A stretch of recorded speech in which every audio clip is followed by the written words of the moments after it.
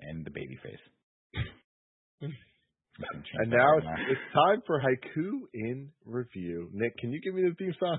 The baby face. 7 syllables in the middle. You got 5 for the first and last line. If you're not poetic, hey, no need to fret it. Haikus, they don't need to rhyme. Haiku in review. Haiku in review. You can go to patreon.com/kindoffunny to write your review in haiku form, just like Dan H. did. I really liked it. Way better than 2 and 3. Matrix beat DK? Question mark.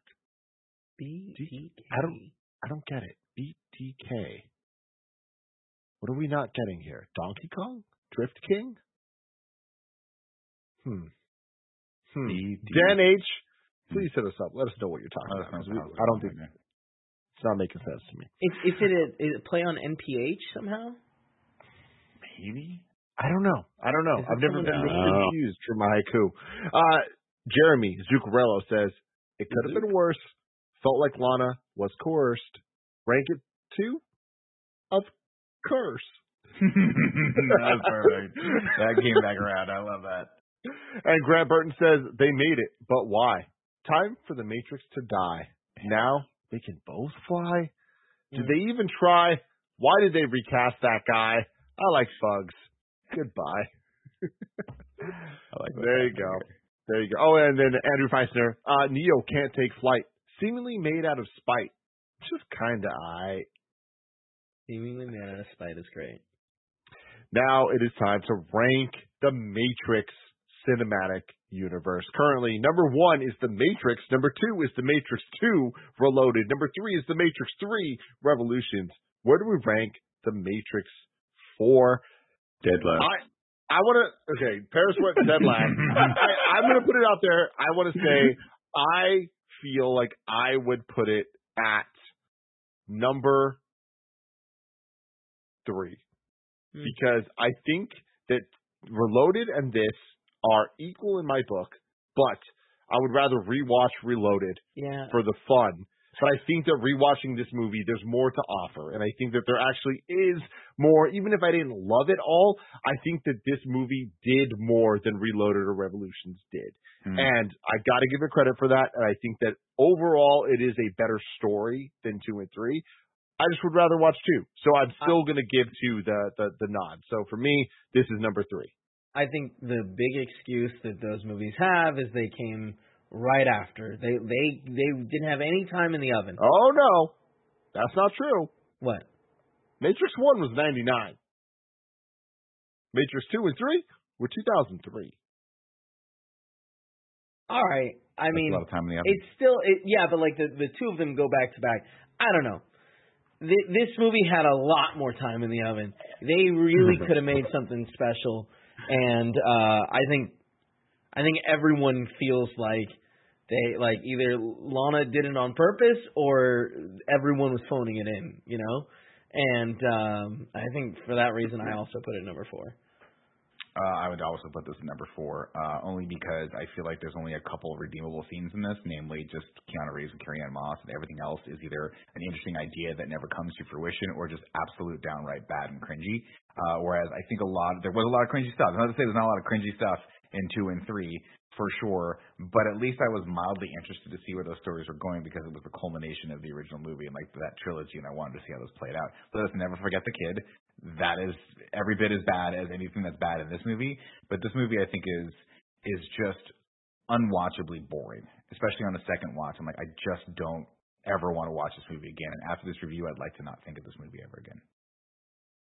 Everything you said is why I say 4, but you just made me think of something which would have been Lana's ultimate middle finger to literally everyone. Bring the kid back. It should instead of Niobe, it should have been the kid. It should have been the kid. kid. Oh my God! Thank God it wasn't. Thank God it wasn't. It's just a kid, and then all of a sudden it cuts, and Jar Jar Binks comes out of the bathroom. We're like, wow, we're just bringing everyone back that we don't like it. Fuck it, why not? That is the best way to end this in review. I love it so much. Paris, thank you so much for joining us. Thank you for having me.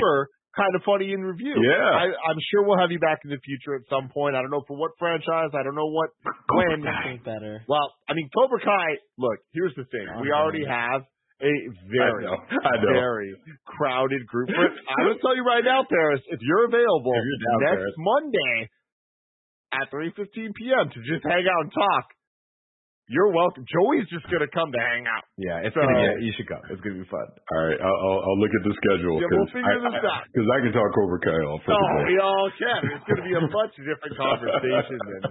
But anyways, Paris, where can people find you? Find me right here at Kind of Funny. Xcast, baby. You got to love it. Check out the Xcast every single Saturday at 6 a.m. YouTube.com/kindoffunnygames. And, of course, podcast services. Until next time, I love you all. Goodbye.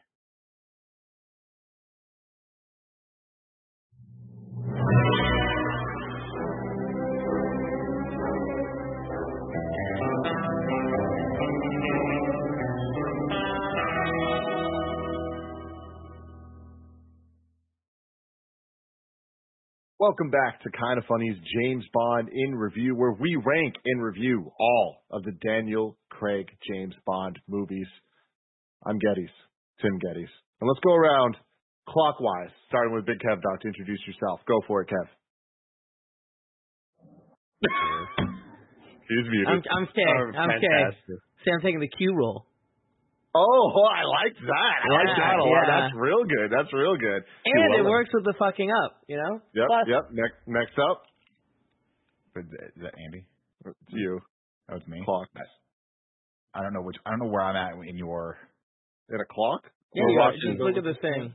Oh, I turned the stream off. Sorry, I apologize. Okay. Good job. Good start. Here we are. It's all right. That's good. Take us home, Andy. Mrs. Moneypenny. Wait, are you guys Moneypenny or are you both M? You know what? It doesn't matter. What matters is we're back. We're finally here to end the era of Daniel Craig. This was the final in-review series that we started in the studio, and then it transitioned to work from home. This was the first movie to get delayed, and it is crazy, but years later, we're here. We're about to do this because this is Kind of Funny in Review, where each and every week we rank and review 2 different movies in different movie franchises. We're about to close out Bond right now, and then just to give you a little bit of a tease over the next couple weeks, and also for the rest of the year, I'm going to give you the rundown because a lot of people have been asking questions, and it's finally locked in, everybody, and I'm very excited about our schedule. Next week, we're doing a double dose of Halloween with Halloween 2018 and then Halloween Kills. Then, the week after that, we're going to go back to MCU in review and do What If. It's going to be a little later than normal because there's new movies coming out. We got to make room for them. So, first up will be What If in review, and then later that week, we're doing it. You guys have been asking me. I'm getting a lot of tweets about it. We're going to rewatch every single Spider-Man movie leading into Spider-Man No Way Home, starting with the Raimi movies, then going into the web movies, then going into the MCU movies, all the way into December. Then the week after that, we're going to start Ghostbusters in review to lead into Afterlife, and the rest of the year we'll just be returning into different franchises like Edgar Wright in review for Last Night in Soho, MCU in review for Eternals, and then the final new in review of the year will be Matrix in review, leading into Matrix Resurrections. Nick Sarpino, you had a question. I was just going to ask Andy if they say that a hero can save us. I don't know what that means. Spider-Man 2, baby. Oh, and they say that a hero can save. You know what, guys? Let's harmonize. Shut it down. Start it over. Yeah. Here's your one chance to get it back. Harmonize. Go for it. And they say that a hero can save us. I'm not gonna know the hero. Oh boy, that was tough. That was tough. And we do it for you, everybody. You can watch it on youtube.com/kindoffunny or roosterteeth.com. If you want to listen to it as a podcast, just search your favorite podcast service for Kind of Funny in Review, and we'll be right there for you with intros that honestly don't get much better than this, but also don't get much worse. So if you like consistency, they're never worse. You're in the right place. You can go to patreon.com/kindoffunny if you want to get the show ad-free and watch it live as we record it, just like our Patreon producers get to do, Prank C and Molecule. Thank both of you so very, very much. Today we're brought to you by Stamps, but we'll tell you about that later. We have no time to waste to talk about No Time to Die. Runtime of 2 hours and 43 minutes. It was released after being delayed like 5 times on October 8th, 2021, making it the 25th James Bond title. That's pretty crazy. Really, really, really damn crazy, which I guess, thinking about it, is MCU the only franchise that has more entries than it? Than Bond? Yeah. Yeah. I mean, not in review. But what about the Ernest movies? Yeah. Ernest had at least 17 that I remember. I want to say Ernest has like 7, right? Mm. I have no idea. I remember 3. I stopped watching Ernest after Ernest goes to prison. I was like, well, I don't need this anymore in my life. It was weird to just go back and look at our old videos of Bond in review. And episode 1, Casino Royale, we are still in the studio on March 10th, 2020. Okay. And the next following episode, which was Skyfall, I believe, Quantum of Solace. We are with our Logitech webcams, just doing our best. Just doing our best. That was a tough one. But I will say, the Spectre one, we got a fun little background going on where we got the spirals of the gun barrel. Pretty cool shit. Go back and check it out. Also, those videos doing surprisingly well. Some of them are like 80K. So thank you guys for showing all the love to James Bond in review. I got a lot of fun facts about this release here. The film will be Daniel Craig's 5th and final appearance as James Bond.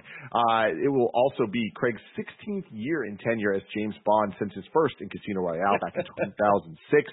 This will, by tenure, make Craig the longest-running actor playing James Bond in the official series since Sir Roger Moore between the early 70s to mid-80s, which ran for 12 years between Live and Let Die and A View to Kill. By film count, Craig will come in 3rd after Sean Connery with 6 and Roger Moore with 7, although Connery has 7 if the unofficial film Never Say Never Again is counted. Connery's tenure is the longest if one counts the period between Dr. No and Never Say Never Again. I'll bet with breaks totaling a whopping 21 years time span. This is the first James Bond movie to feature all the characters of Q, Felix Leiter, Miss Moneypenny, and M since License to Kill in 1989. So it's been 31 years. The theatrical release of this movie will mark the second longest hiatus in the official James Bond series. The interval between this picture and Spectre is 5 years and 11 months. The longest gap between Bond movies previously was 6 years and 5 months from License to Kill to GoldenEye. And then it got pretty average in the Craig era to be a 4-year gap between the movies, starting with Die Another Day, leading into his first movie of Casino Royale, and then continuing on from there. This one was directed by Cary Joji Fukunaga, best known as director and executive producer of what, Andy Cortez? Season 1 of True Detective, one of television's finest seasons of television of all time. It won the Emmy for best season of a show. Yeah. He became the first director of Asian descent to win the Primetime Emmy Award for Outstanding Directing for a Drama Series. The music in this one, kind of surprisingly to me, I didn't know this, done by Hans Zimmer. Really? Composer Hans Zimmer replaced director Cary Fukunaga's regular music composer Dan Romer during late 2019 due to creative differences. According to show business trade paper Variety, this picture marks the first time in the 58-year history of Bond films that a composer has been replaced during post-production.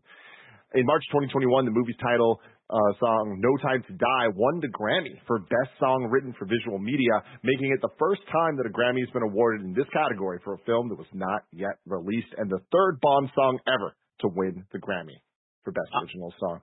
As soon as I see music by Hans Zimmer on the screen, I'm immediately listening out for it.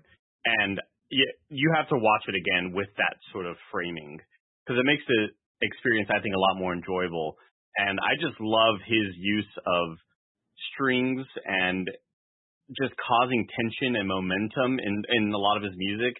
It reminded me a lot of, honestly, a lot of his Nolan movies soundtrack when they're trying to create that intensity. It's just, it's so good, dude. He just has such a good way of, like, it's his sound, and it made the experience a lot more enjoyable for me. Yeah, I totally agree. I was going to say he was also using iconic 007 like sounds mixed into it, and it was dude, that. This was like a just a journey through all of the last 5 movies, especially. All those themes trickled in. He was having a great time with it, with just the James Bond theme itself. And it's funny because that theme can stick out like a sore thumb sometimes in some of these movies. And I would have thought with a movie that was done with this much of a serious tone that it would have. But damn, dude, they just worked it in and interweaved it. It was the sound design as well was epic. Epic. Absolutely epic. And we saw it in Dolby Atmos, so that just really added to it. But yeah, I love, like, Zimmer really came in, and what I appreciate so much is you get really great versions of the James Bond theme. You get to still hear, like Andy was talking about, that signature sound from Zimmer that you kind of expect that really kind of like moves the thing along. And I think that the score actually really helped with the runtime to kind of keep the whole thing feel like there was a momentum to it. But the coolest thing is how much it weaved in the old character themes that Nick was talking about over the previous couple movies, but also how well it utilized the score of Billie Eilish's No Time to Die song. Like that was kind of used as like the love theme in this movie. And I thought that was a really, really cool use of it, and getting the Zimmer treatment made it like a lot more epic. The Zimmer treatment. I like that. The budget of this was $250 million, but that was bumped up to $301 million because of multi-marketing false starts. Holy shit. So sad. Yeah. That sucks. That's tough. It's tough. It hit a point where it could not get delayed again. They were just like, we have hit a point that we know we're going to lose money if we have to delay it again based on how much marketing they put in. Because with Bond, the marketing isn't just billboards on the side of a bus. It's the partnerships with watches and partnerships with alcohol and all that stuff. And so that's where all these things. Yeah. Right? Yeah. I mean, Bond has always been such an interesting kind of crossroad of product placement where even how many times they talk about it, Omega watch in this one, all that stuff. But blow your mind. I mean, this is a big budget movie, huge movie. And I hope that they make money on it. I hope that it works out for them. Well, looking pretty good, Nick, because they have already made $121 million currently, and that number is essentially because the movie's been out a couple weeks in other territories, so it's doing pretty well, and so it definitely seems to be tracking high. So good for them, definitely well deserved. What we're going to do here is give our thoughts on the movie. We'll start off with spoiler-free for everybody that doesn't want to get spoiled and wants to go watch the movie this weekend. And then we'll make it very clear, and we'll shift over into our spoiler-filled thoughts, including a full recap of the plot by one Nick Scarpino. Mm-hmm. Andy Cortez, I want to start with you. Absolutely loved it. I wasn't sure what to expect going into it. I feel like a lot of this franchise, for me, throughout in review, has been fairly hit or miss, where even if the movie has a lot of enjoyable moments and sort of cool action sequences, I still feel like there's always something to kind of pick at and say, oh, Fleet Week, the angels are flying overhead if you can hear them. God damn, they're so freaking loud. Okay, sorry about that. I feel like even if there's a movie that I have enjoyed, like I enjoyed Skyfall, and even through that, there are still little things you can pick apart and say, that wasn't super great, and I wasn't totally on board with that decision. This movie, I think, is the most complete for me overall, where from front to back, I am enjoying pretty much the whole damn thing. And I think a lot of it is due to the characterization of Bond. I think the humor sprinkled in there, like just enough, worked out super well for me. The action sequences were fantastic. The music going along with the action sequences. There are a lot of Mission Impossible type gadgetry stuff that had me just going like, hell yes, this is kind of what I want to see. I want to be impressed and go, damn, that shit's so clever. I really, really dug this movie. I enjoyed it a lot. And I'd say it's probably the first of all of these movies that I can say that I love. Evan Coelho. So I have not been a huge fan of the last 4 movies, and I went in this movie and I was really worried. I wasn't excited at all, and I want to say right away the action grabbed me. I was just like, man, this is fun, over the top, awesome stuff that we want to see from Bond, and then like the story really grabbed onto me too. I think with confidence, like, man, it blew me away. The time flew by. It was, I mean, nearly 3 hours long is a lot, but I think that the way they paced it, I was just having a blast the whole time, and I'm shocked by that. Nick Scarpino, the biggest James Bond fan I know. What'd you think of No Time to Die? I loved it. I thought it was really good. I think it's like a greatest hits of all the movies that came before it. And, walking out of the theater, it's one of those things where I'm like, this was an interesting accomplishment. I apologize, the jets are going over my head now. It really is a 5-movie arc for this story. And, having this be Daniel Craig, the last one, I was very much hoping that it would be befitting of all the time and effort that's been put into the prior movies. We've had a couple misfires. People don't like Quantum that much. A lot of people are super confused as to how the Aston Martin got the guns in Skyfall. But nonetheless, I think they really finished strong with this, and I think it's it's a nice hey, Danny, good job. This is a good one to say bon voyage to Daniel Craig as Bond and kind of usher us into the new era. And I think that's what they really needed to do. I'm very impressed by the direction of it. The action was great. I found myself kind of torn between wanting to see action sequences and really kind of invested in the storylines and the character arcs, which is great. And I want to give a special shout out to the sort of tone of the movie, which is a lot more serious than the movies that came before. They took this thing they took it to a cool level. And also I'm saying it right now, shout out to Ana de Armas, who, in my opinion, stole the show. Stole the show. Yeah, I am totally in agreement with all of you. Absolutely loved this movie. I think that it is, Nick, you call it an accomplishment. That's a really good word. I think that its greatest accomplishment is similar kind of to Andy and Kev was going into this I don't really know what we're getting from this. It felt like the end of an era stuff just came in the last minute marketing, and I was like, I don't know that fits right with the previous movies we've seen. We've seen him retire a bunch of times. What are they going to do? And especially with that runtime, I was like, I'm not sure if that is going to work, because with Bond movies, the last couple, there's some convoluted plot points. There's a lot going on. It's kind of hard to follow who's who sometimes with all of the elements. And I was like, a longer runtime is probably just going to allow them to have more complicated things.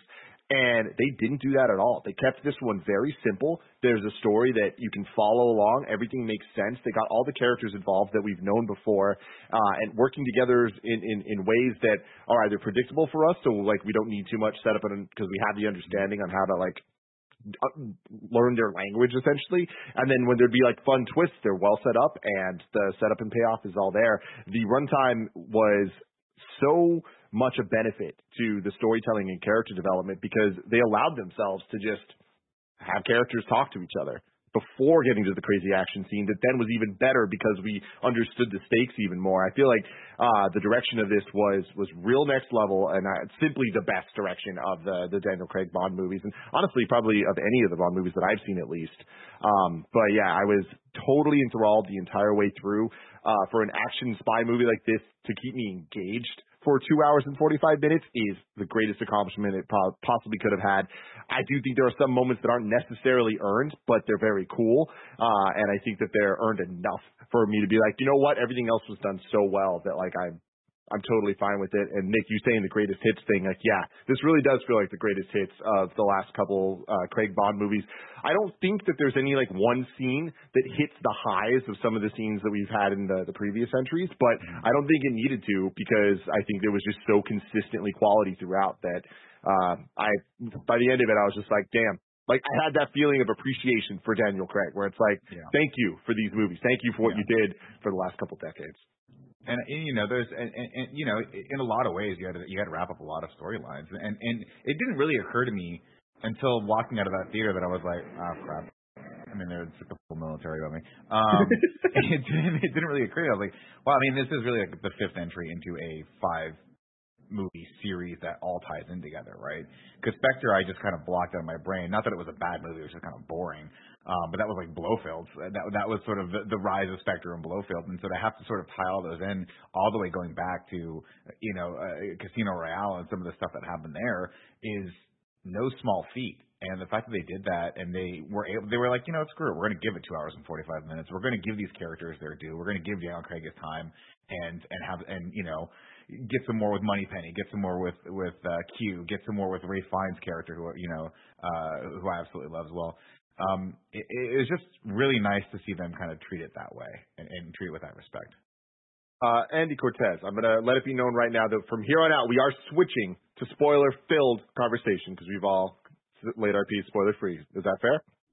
Yes. I'll allow it. Now, spoiler time. Andy, go for it. This isn't even spoiler. I just wanted to point out that I feel like I've been I've been spoiled by being able to watch these newer movies at home, because the last couple movies that we watched in theaters, I've had trouble understanding what some of the characters are saying, and I think I just miss subtitles. That's like my non-spoilery thing to say here is that I've been spoiled by being able to watch new movies at home on HBO Max with subtitles, because some of the English accents in here can get a little bit lost on me. The same thing with Venom last week, where it's just a product of what's happening on screen with the loudness of the theater, and that's just what I wanted to say about that. And that's all I have to say. Great episode, everybody. There we go. Nick, last night when the movie ended, you were talking to me and you said something that really kind of puts it all into perspective. It's kind of cool how the 5 movies work, where Casino Royale and Quantum kind of seem like directly connected. Mm-hmm. Skyfall's kind of the bridge, and then Spectre and this kind of are telling a story that is also working to tell an overall story. And it's like, they really did that shit. It's fascinating. I kind of want to go back and watch Spectre first and then go into this. I mean, it's a very long movie, but I like that they had those threads going throughout. It really works, and it actually ends up by the end of it, you're like, wow, I really feel for these characters. Even the Madeline character, who, I honestly thought was like, hey, we're not going to get back to that. I mean, she's a huge part of this one, obviously, and it kind of feels like, okay, that's an interesting thread to pick up from that. Again, it's not that this movie. I have some minor criticisms of it, for sure, but one of the things I wanted to bring up early on, so you guys understand the sort of significance of it, was, are you guys? You're probably not familiar, but when they start talking about all the time in the world, does that resonate with you guys at all, that line? Mm-hmm. So they're driving in the very beginning of the movie, and she's like, can we speed up? And he goes, we have all the time in the world. And for my first thought was, fuck, one of them's going to. Because in Her Majesty's Secret Service, Bond gets married. And your voice cut off a little bit. At the end of Her Majesty's Secret Service, which is an old Bond movie starring George Lazenby. It was the only one he had done. The Bond character retires and gets married. And as they're driving on their honeymoon, he says, we've got all this, they're joking about having all the time in the world, and then she dies. She gets killed. And he holds her in his arms at the end of the movie, and he's like, we have all the time in the world. And it's very, very sad. So the second that Lee Seido's character said that, I was like, oh shit, I thought she was going to die. I was not expecting sort of how we were going to end this bad boy. If we can talk for a minute about how this movie ends, because like now that we're in spoilers, like holy shit, what a definitive way to be like, hey, I'm not doing it again. I'm done. I mean, but one, he's like, choosing to die to like protect the people that he loves the most. But then the fact that we see him like fully explode, right?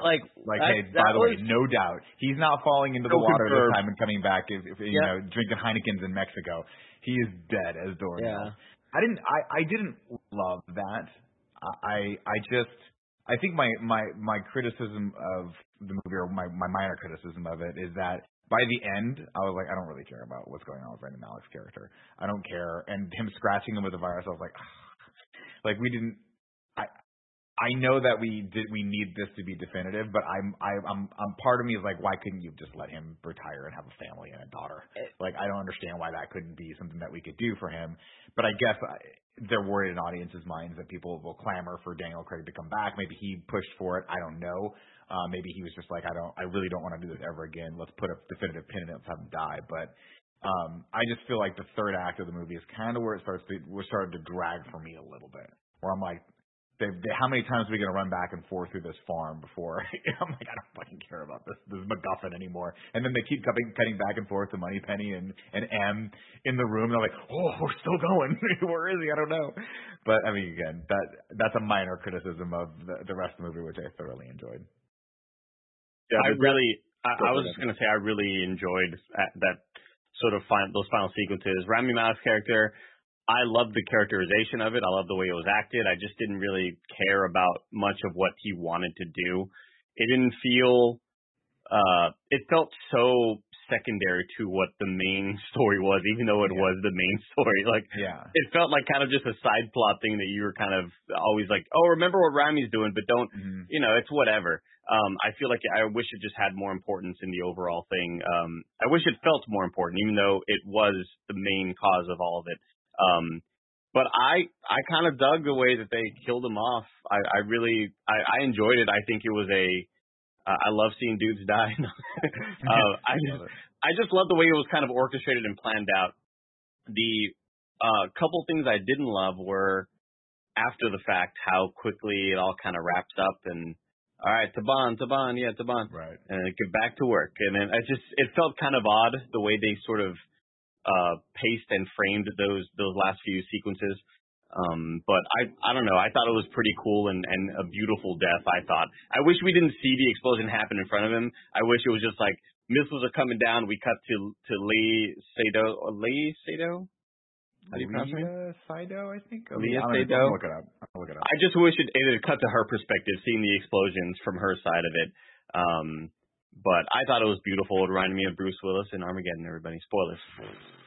Yeah, I liked the death. I liked that he died. I kind of agree with some of the sentiments here. Just like the way it kind of happens and the way it got there is like not the cleanest thing in the movie. And I just think that the villain as a whole in this movie is definitely the weakest part. And if he's the weakest part, hey, it was a pretty damn good movie because like he was still scary as shit. That opening scene with him was utterly incredible.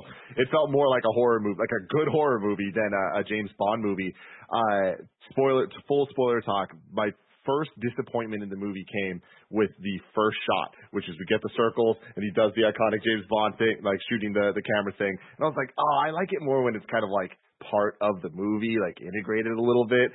And then way later at the end when we get the like one shot of him going through and he goes down the hallway and does it in the movie, I lost my shit and I was like, holy crap. You just took that disappointment I had and flipped it on its head and made one of the most incredible like hype moments that I've seen in Bond. Cary Fukunaga like popped in and was like, "What do you think about that, Tim? How do you think about that?" Thank you, Cary. Thank you so much. Yeah, there was Kevin. Do you have a hand raised? Yeah, but I was gonna take it another topic. So if you want to keep talking. Yeah, I was just gonna talk about hype moments. So that moment was great for me, but the moment that I had was like the intro of this film, which is like 30 minutes long or however long it was. You know, traditionally you have maybe a 5 to 10 minute long scene that's generally pretty action oriented. Of course, in Casino Royale we have the moment where he has to go do his final kill, and then we have that intercut black and white with him beating the shit out of the guy in the bathroom, and then it ends with that shot, right? This one just goes on and on and on, and then it's like gut wrenching where he's like, "You're never gonna see me again," and the train pulls away, and right when like as it pulls away and she's running and looks over and then she can't see him anymore and then the little dots start coming in. I was like, that is perfect. It was amazing. Perfectly done. And it's so retro and so old school and what a nice homage. Like just the dots coming in, very nice. It made me feel like I was watching a Bond movie from the early 60s, 70s, things like that. And then of course we go into the more modern graphics, which I thought this scene was amazing. It was chill worthy. The whole sort of transition into it. You're absolutely right. And what I needed was Tim or just someone in theater to be like, "Woo! Come on, baby!" It felt awesome, man. It was hype as shit, dude. Yeah, it's Léa Seydoux. That's how we say it. Léa Seydoux. Real quick, just to fit into a couple what I was saying about the disappointment turning into hype. Another moment I had like that was when at some point he was like, "My name's James," and like he didn't do the line, and I was like, "They're gonna come back somehow with it." I did not the color, right? Them to do it how they did it at the end, which was fucking beautiful and honestly made me tear up. But having her talking to the kid and say, "Let me tell you about your dad. His name was Bond, James Bond." Are you fucking kidding me? He had to die so that moment could happen because it was fucking beautiful. Man, that little kid was good casting too. She she nailed it. I think. Hold on. Kevin was trying to say something for it. Oh, so I was just gonna say hype moments, like there, or like powerful moments. There was the right before, there was a point where we were talking to Felix and he's on the boat, and I just thought to myself, man, this guy is such good casting for this character. He's so charismatic, and it's like the next shot he gets shot in the stomach, and like right away I was like, oh, like that's the end. Like he's gonna die. What if What if he hadn't gotten shot? Sorry, Kevin. That was good. That was good. But it was one of those moments where it's like, I've always enjoyed the Felix character, but something about this movie, like the moments he had, I thought really just nailed that character. And then to see him die and the way he dies, just another like beautiful ending to relationships. Kevin and I had a lot of great, just sort of like back and forth talking to each other moments. And at one point, Kevin leans over and goes, "Man, it's a lot like Fox die." Yeah, it is. Yeah. And then later on, they go, "Oh, those are nano robots or nanobots." I was like, "What are you laughing at?" I was like, "Oh, it's hella funny." So fucking funny, man. Like, we all were feeling the same thing of just like, this is Metal Gear. Yeah, it's definitely Metal Gear. And then for it to be that on the nose, it's like, okay, that's fucking cool as hell. Let me ask you guys. How did you feel about the crazy German or Russian scientist guy that kept explaining everything that was going on to the audience? Dude, I always love the Pierce Brosnan movies. They, like, at least what's the one with? I feel like there was the guy, the crazy guy that would always yell. GoldenEye. It's like, I'm invincible. Yeah. Yes, and it just reminded me so much of that character. So I was very much in where I love having the stupid scientist that is way over the top. Also, I really like. I was gonna say I liked him 50-50. There were some times where I'm like, I understand you're putting this character in this to kind of explain what's happening to the audience, but at one point he dipped into the Mathis character where he's like, they're going to the flop right now, and it's like, Mathis, you don't have to explain how poker works. Like, either you get it or you don't get it, right? But I was like, all right, it came around. It was just the right amount of like silly humor that I think it worked, except for his death. I felt like was a little bit weird because he just like was turned into a super racist all of a sudden, and then 007 like fucking just kicks him into the acid. I was like, okay, that was fast. We could have ramped that up a little bit. That seemed like it came out of nowhere, and but then he we also got to get rid of this character somehow. He got a death very similar to the Invincible guy, where he was the liquid nitrogen thing. Yeah. I also really liked that we got like a crazy henchman with a cool nickname again with Cyclops. Yeah. Or at least I guess that wasn't his nickname. That's just it was in the credits. Cyclops. It was his name and then in parentheses Cyclops. So he's now going to be known as Cyclops. I think that was 007 just being a dick. Oh yeah. But anyway, I enjoyed that. I liked the little gimmick that they had with him and the one eye. Mhm. Yeah. I thought all that stuff was all that. It was just enough gadgetry and Bondness to keep me like, this is a Bond movie. Because I think very easily they could have strayed more into like darker territory, and I think the tone could have shifted more into like a True Detective very easily. I mean, it starts off, if you saw this movie, the beginning of this, and as an HBO show and and it wasn't a Bond movie, it could very easily be a True Detective style like thriller show from just the beginning, that first scene, right? Those jump scares. It was scary as shit. And Rami Malek's character, that mask that he wears, just the hauntingness of everything being like Snow White was just not Snow White, sorry, white as snow rather is what I meant. Like everything just we gotta add a bit more white hair or just age him up a little more. That was the thing too. I was like, how old were you back then? Come on. Like, were you 12 back then? Now you're like 40 something. What the hell? In the photos, he is very young. So I do think it happened when he was very, very young. So right? did he wait 15 years and then come hunt? He's got to get good Mr. White at killing. You got to. That was a weird. So here's my thing: is like I think Remy did a great job, but this character was very close in my brain to Javier Bardem's character in Skyfall, so much so that I wish that they had just had this been Javier Bardem, because I think he could have, that would have made more sense to me of him like being a little bit more like Bond's contemporary. Not to say that Rami Malek didn't do a great job in the scenes that he were absolutely captivating to me, but it did read to me like he's like 25 years old doing this, and it just wasn't. It was a little bit weird for me.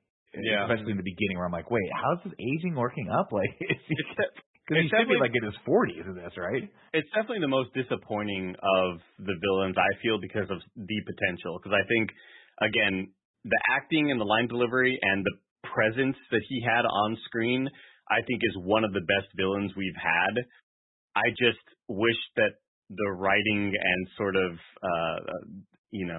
plot had. Yeah. I wish they'd utilized him a bit better and in a bit smarter, in smarter ways. Because I think he could have been like the perfect villain. I loved what you're right. I loved when he was on screen. It was captivating, dude.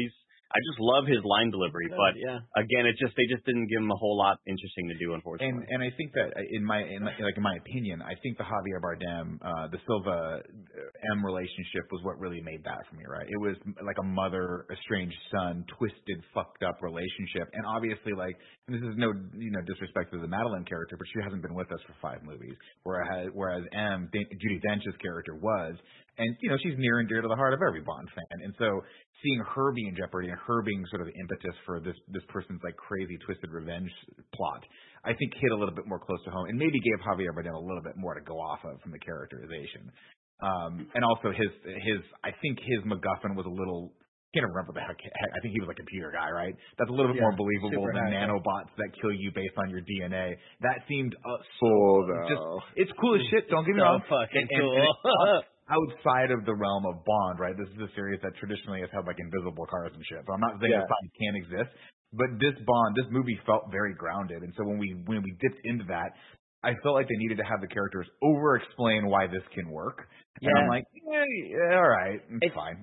It's so funny because we're so like, there's a good chunk of the company right now, specifically. Andy, me, and Barrett, we just played Metal Gear, and like this is a major component in Metal Gear. The Fox Die, which is a virus that is tied to DNA and goes after specific people. It's such a cool name. Real quick, before we get to the plot, I wanted to say 2 things about the tone of the seriousness versus the kind of like campiness of some James Bond things. I think this movie definitely has the best balance of any of them so far, where the scene where we're kind of first introduced to this Fox Die type thing of him being there and it's like at the man of the hour Bond and the light goes on and everyone's looking at him and it starts raining down. Like I was so enthralled with what was going on where I was like, how is this going to work? How are they going to explain this? Why is it killing only some people and not others? And then when it's like revealed, like, oh, it's tied to the DNA and that's all of Spectre is now killed. I'm like, holy shit, that ramped up so quick, but it's so fucking cool. And then in terms of the gimmicky or like the gadgets and stuff, I think they played with it and made it serious where it's like, cool, it's doing this like old school campy James Bond thing of like the car with the gun turrets and all that stuff, but the way they had the shot of James not trusting her sitting next to him, the car, everyone's shooting at her towards the window, and the window's it's a gadget. It's like this unbreakable car, but we're seeing it break, and Bond doesn't give a fuck because he's just like trying to break her. And I'm like, that is so cool because it like grounds this super goofy thing into the world, and I really appreciate that. I thought it was well done. I just feel like the idea behind the nanobots being like, hey, this is unstoppable and you can never turn them off. That to me is always kind of like you're painting yourself into a bit of a corner, right? Because we also have like technology here where you can drop a little fucking Alexa unit off and like 3D map an environment. I'm like, really? Q can't figure out how to fucking go in there. What's that? I was saying sonar, you know what I mean? Absolutely, like a bat. No, Mr. Fox, like a X-ray machine. I can't remember what the name was. I'm sorry, Eddie. But so I'm like, oh, that's a little far fetched, right? So when we get to the end, when he's supposed to be making this grand sacrifice, I'm like, really? You don't think you're not going to give it another couple days to see if Q can figure that one out? But the reality is the sacrifice wasn't to save her. The sacrifice was to open the gates. Like, there was no way he was shot in the leg. There was no way he was going to be able to make it off. Like, he was on the top of this giant tower. I know that they set it up and made it look like, oh, he's killing himself so that he can, he won't get her to die and kill his daughter. But the reality is he sacrificed himself to open the gates so this virus never went out. Yeah, I mean, he had to go back, and it's arguable that he wouldn't have time to get out of there. But, I mean, for Christ's sake. The dude fell from a train. He got shot twice in the chest, fell from a train, went down a waterfall, and in a still river. lived. It's all good. He could have jumped off that. He could have jumped off it. The dolphins in the water helped him. They helped him. Exactly. Yep. Before we go into the plot, give me 2 seconds. There's two things I want to bring up. Damn it, and I've forgotten the first one, so we'll just move on to the second one, which is one thing that I didn't like, and I understand why they did it, is the 007 giving the title back to him for this final mission. And I get that that's like a retirement, oh yeah, he's back for one more game so he can retire in our thing. But I just felt like it was so cool that they were like, hey man, the name has moved, or the 007 title has moved on. That was awesome. And it just felt a little weak for them to be like, all right, we're going to reinstate you as a 007. Well, no. And couldn't disagree more, Kev. I feel you, Kev, but and first off, shout out to Lashana Lynch. She fucking did a great job. And the first time we see her, I was like, that is the coolest fucking thing I've ever seen. Like, what a great way to introduce a character. She just walks through that club with those dope ass glasses on that are like reflecting all of the neon lights and the heat of the club, and she just looks at him for a second, doesn't say anything, and you might, like, if you blink, you might miss it. You might not see her, and then of course her being in like undercover and all that shit, fucking great, right? Yeah. I love it because what it tells everyone is we get it, right? Like, it's a sign of respect. She's the younger agent. She's trying to show him up the entire time. When they finally start working together, she's like, I'm going to show this like this historic agent his a little bit of respect, give him back the title for just this one last time. I thought that was really cool. Although I was like, I don't know. I love that. I love the setup of her being the new 007. I think that is so fucking cool. And what a great starting point of being like, dude, you retired, you left, you've been left behind. The newer classes come up. She's a badass. Deal with it. Also, the comedic moments that they built up with those were so good. Every time, I was like, and what's his designation? Dude, Daniel Craig has great chemistry with everybody. He did great. I love that, by the way. And, obviously, like, goes without saying, but I like that there was no romantic thing going on between him and Ana de Armas or him and Lashana Lynch.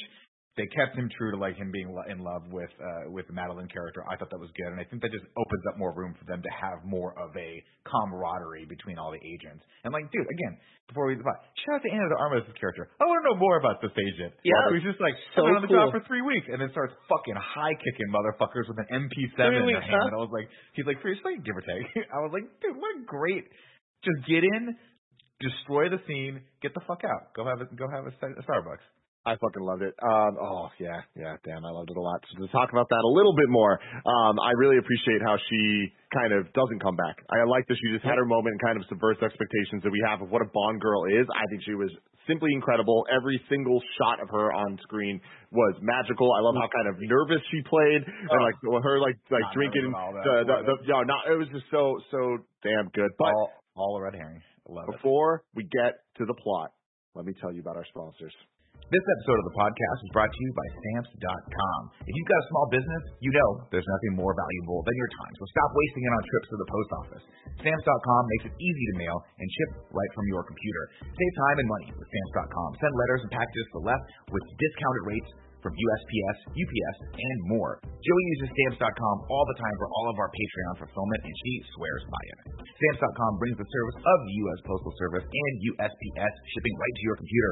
Whether you're in an office sending invoices, a side hustle, Etsy shop, or a full-blown warehouse shipping out orders, Stamps.com will make your life easier. All you need is a computer and a standard printer. No special supply or equipment. Save time and money with Stamps.com. There's no risk, and with my promo code KINDAFUNNY, you get a special offer that includes a 4-week trial plus free postage and a digital scale. No long-term commitment or contract. Just go to Stamps.com, click on the microphone at the top of the homepage, and type in Kinda Funny. That's Stamps.com with the promo code Kinda Funny. Stamps.com. Never go to the post office again. And now, Andy, kick it.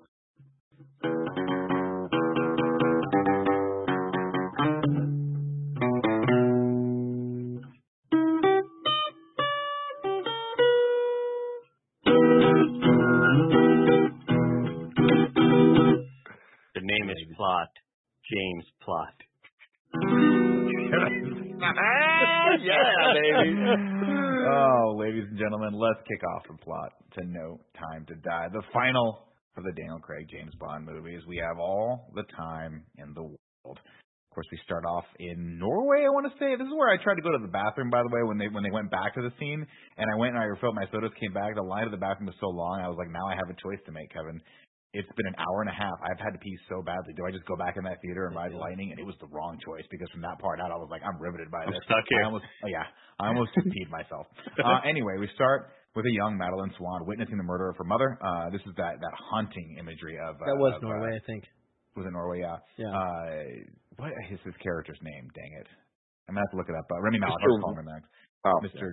something or other. Anyway, coming out, of course, avenging the death of his family by the hands of Mr. White, who I kept. Mr. I've seen White. these movies a bunch of times. I kept thinking Blofeld was her dad. I was like, they let her be with her dad. I'm like, no, he's not her dad. He's just the guy that tried to kill her. Mr. White is her dad. He died in the last one, right? Yes. No. Yeah. No, I had to. You better believe I watched some recaps. That's smart. That's smart. Anyway, brutal scene where the mom is clearly having a difficult time dealing with the fact that her husband is a murderer. And then Murray Malik comes in and just straight up guns her down. And then for some reason just decides to save Madeline underneath the ice. And then, of course, is sort of connected to her throughout the years. And then what a great transition, though. Safin is his name, excuse me. Of her under the ice, which under ice scenes are always scary. We even got one in Skyfall, right? I think. Yes. Skyfall. There's that action scene, go down and get the guy's gun, and he used the little flare and shit to figure out where the hell the hole was. What an accurate shooter! Didn't hit her once. Yeah, I like you see her under the water, the bullets are flying around her. The cut though between her being a little kid under the ice, popping up and it cutting to the time jump of her with Bond, I was like, oh, this is hype. Let's go. Real quick, for a little science with Kev, when you shoot a gun in water, the effective range of like the deadliness is only like a couple feet, and you have to remember that he's also shooting through thick ice. We're talking about like 2-inch ice. Like that's all going to make it way less lethal. Basically, Tim, if you want to go into the ice right now, we'll shoot you. Just come out with a couple bruises. You'll be fine. Yeah. Couple surface bruises, yeah. After the scene, we catch up with Madeline and James after the events of Spectre. They are now over in Italy. And they're just cruising around, man. This is during some sort of ceremony where the Italians decide to burn things. And I've never seen this before. I was not allowed to play with matches growing up, but I'm going to forward this scene to my mother and say, see, this is why my childhood was unhappy. Why wouldn't you let me burn all of that furniture that I had to just dust every single summer, every week? My brother got the vacuum. I was like, the vacuuming is a fucking easier job. I got to dust a horse. And if I break it, someone's going to be mad at me. I think it was more of just a symbolizing, like the symbolize letting go, yeah. Of course, burning things you didn't want to do. Of course, Madeline wants him to let go of his past with Vesper Lind, who is not over yet. He wants her to go and forget to her tomb, and forgive her. And Bond's like, well, you got some secrets too, but I'll go ahead and do that. The next day, of course, he heads over to her tomb. And when he gets there, he burns a letter that says, forgive me. And as he does that, the thing explodes. I like the sound design here as well, because he's got that like shell shockedness and trying to figure out what's going on. Loud. The explosion was loud. Yes. I flagged you something I would like you to read. It says, the tomb goes boom. Thank you. You're welcome. That's what I wanted. It's just absurd that they're like, put more explosives, you know? Like, dude, that should have killed him. That door smacked him at about. One, like, the abilities that James Bond has is not to get killed by explosives, because there are several times where grenades go off right next to him. Oh, yeah. And he's just, and he stands back up. It's all right. The eardrum fortitude on this guy. Right? Yeah. I mean, I would have no hearing left if an explosion like that went off next to my old ears, but he works out. And this scene you were talking about sound design, impeccable. You know, like this I think is one of the best up there with Saving Private Ryan. Obviously, that is like a much more iconic, better like overall scene. But with this, and just in terms of sound design, I was like, damn, this is one of the better modern uses of that type of ringing effect, and like the way that it really disorients us and him. 100%. Couldn't agree more. This, of course, kicks off a great action sequence with even more great sound design, where Bond is chased by Cyclops. He ends up getting the better of Cyclops. And I love this, by the way. He doesn't really have that hard of a problem. He's been out of the game for 5 years at this point, but he's still, or however many years at this point. Actually, no, I'm sorry. This is right after Spectre. It's not. The time jump is a little bit later when he goes to Jamaica. Which, by the way, don't let me forget to explain the relevance of that later. Unless you have that, Tim.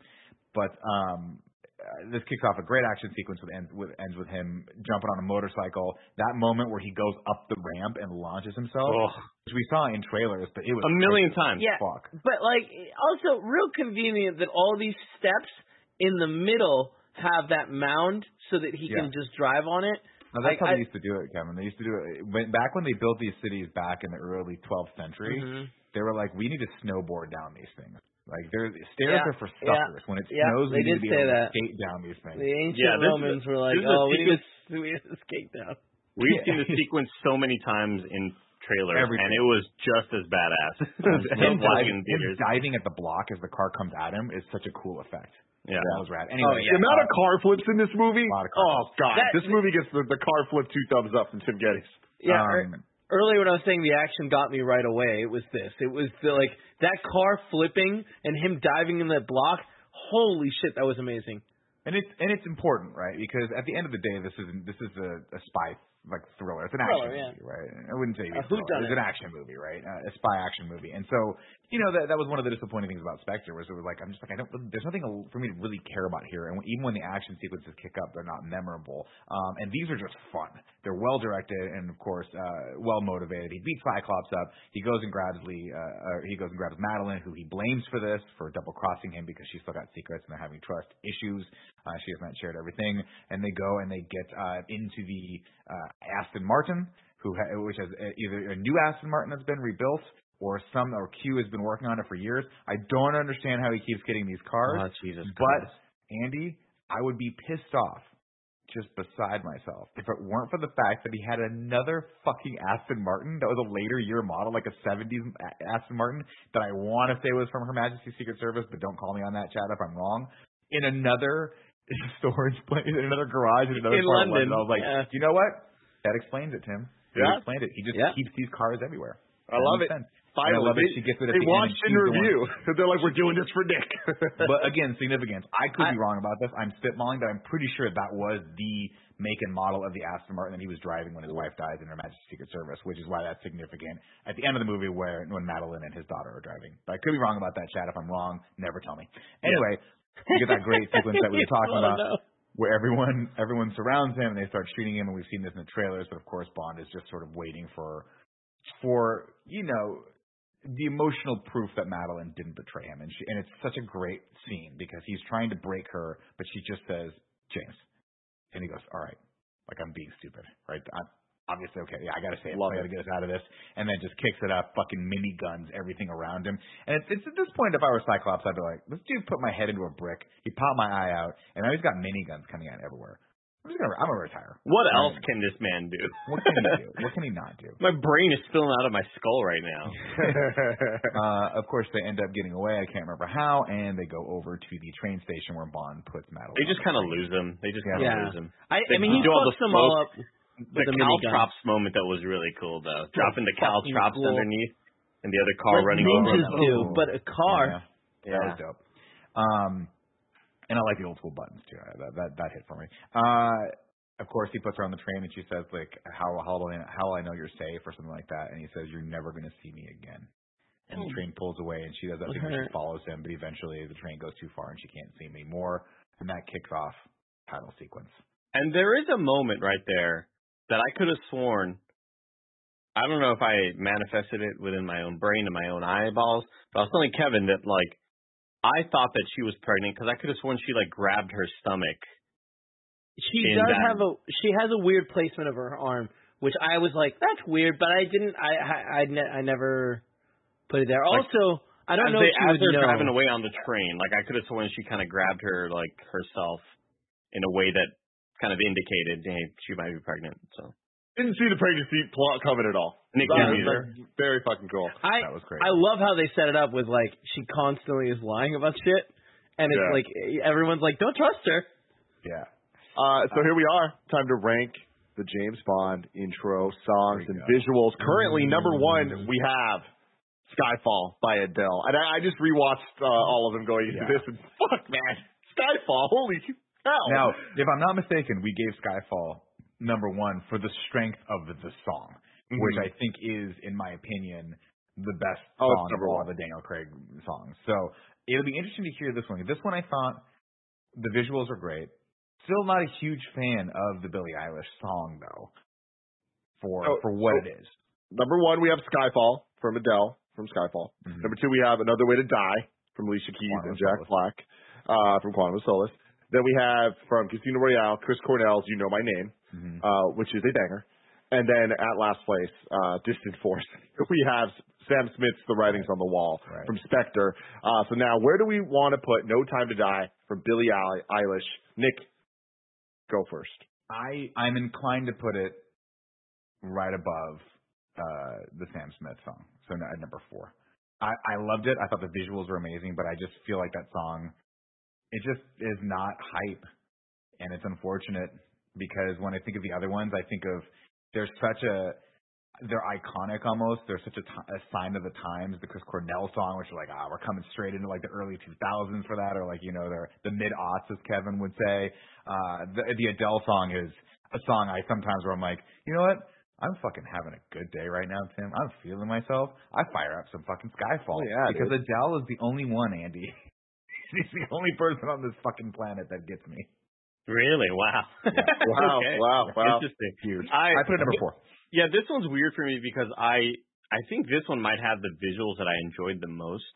The gun spiraling was fucking sick. My problem with it, cool. my problem with it is like I dislike the progression of the song. I wish that it kicked in harder when it does kick in. I think like, you do get some percussion later on. I just need that sort of to be a more impactful bam. Like now we're all going right now. But I do like the song overall. I just kind of wish that when it did kick in, it was a bit more hype. I would put this at number 2 underneath Adele. Kevin? I really like the Adele song, but just something about the way this all kicked in. I didn't like this song when I heard it just on its own, but with the video behind it in that moment, oh man, it hit real hard. I would put this one as number 1. Yeah, for me, it's probably mid somewhere. I similarly don't love the song, but I think the movie, watching it, especially the use of the score, kind of utilizing the aspects of the song, and also the song itself kind of being light kind of progression of the James Bond theme itself, I really enjoyed.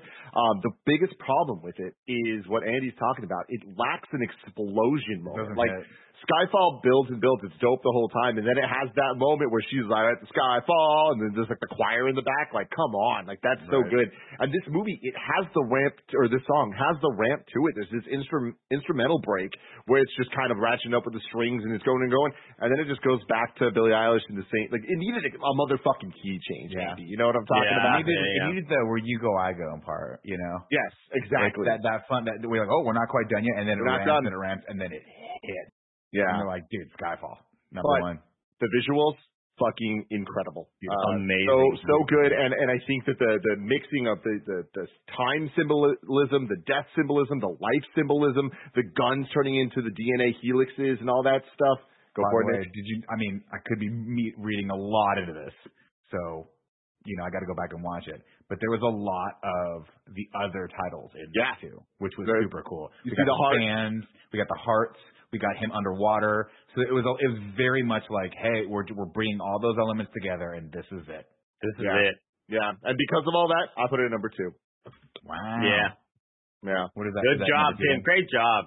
So there we go. The rankings of the Daniel Craig Bond songs. Number 1, Skyfall. Number 2, No Time to Die. Number 3, Another Way to Die. Number 4, You Know My Name. And number 5, The Writings on the Wall. Back to it, Nick. This is where we pick up. And by the way, this is my favorite shot in this movie. And this one might be one of my favorite sequences in this movie. The title comes out in like sort of a wipe. And as it wipes, it does like a clock wipe.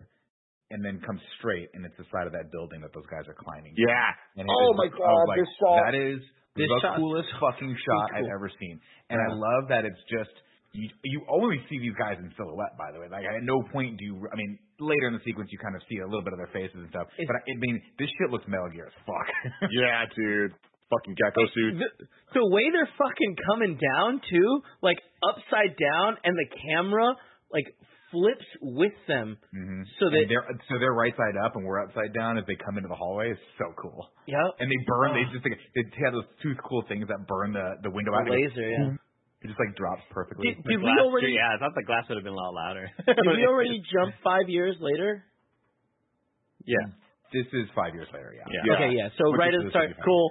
Yeah. However many years later. Yeah, it's cool, an iconic scene. But Andy, like, looked away right at that moment and then looked back. And I was like, I was like, Andy, it said jump 5 years later. And he was like, oh, cool, I missed that. That's so funny. Yeah, it was like it was perfect time of me looking at Nick, and me and Nick both at the same time. That was fucking awesome. Like the visuals of that. Yeah. And then Kevin was like, Andy, 5 years later. I was like, what? 5 years later. I felt like that was an important thing.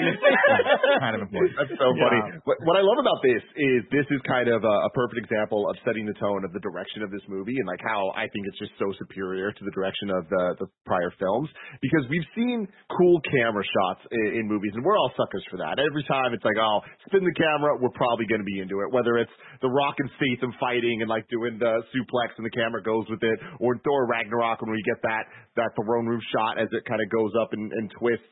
So like or even Spider-Verse, right, where we see him kind of like rising upside up down as he's falling and all that. Yeah.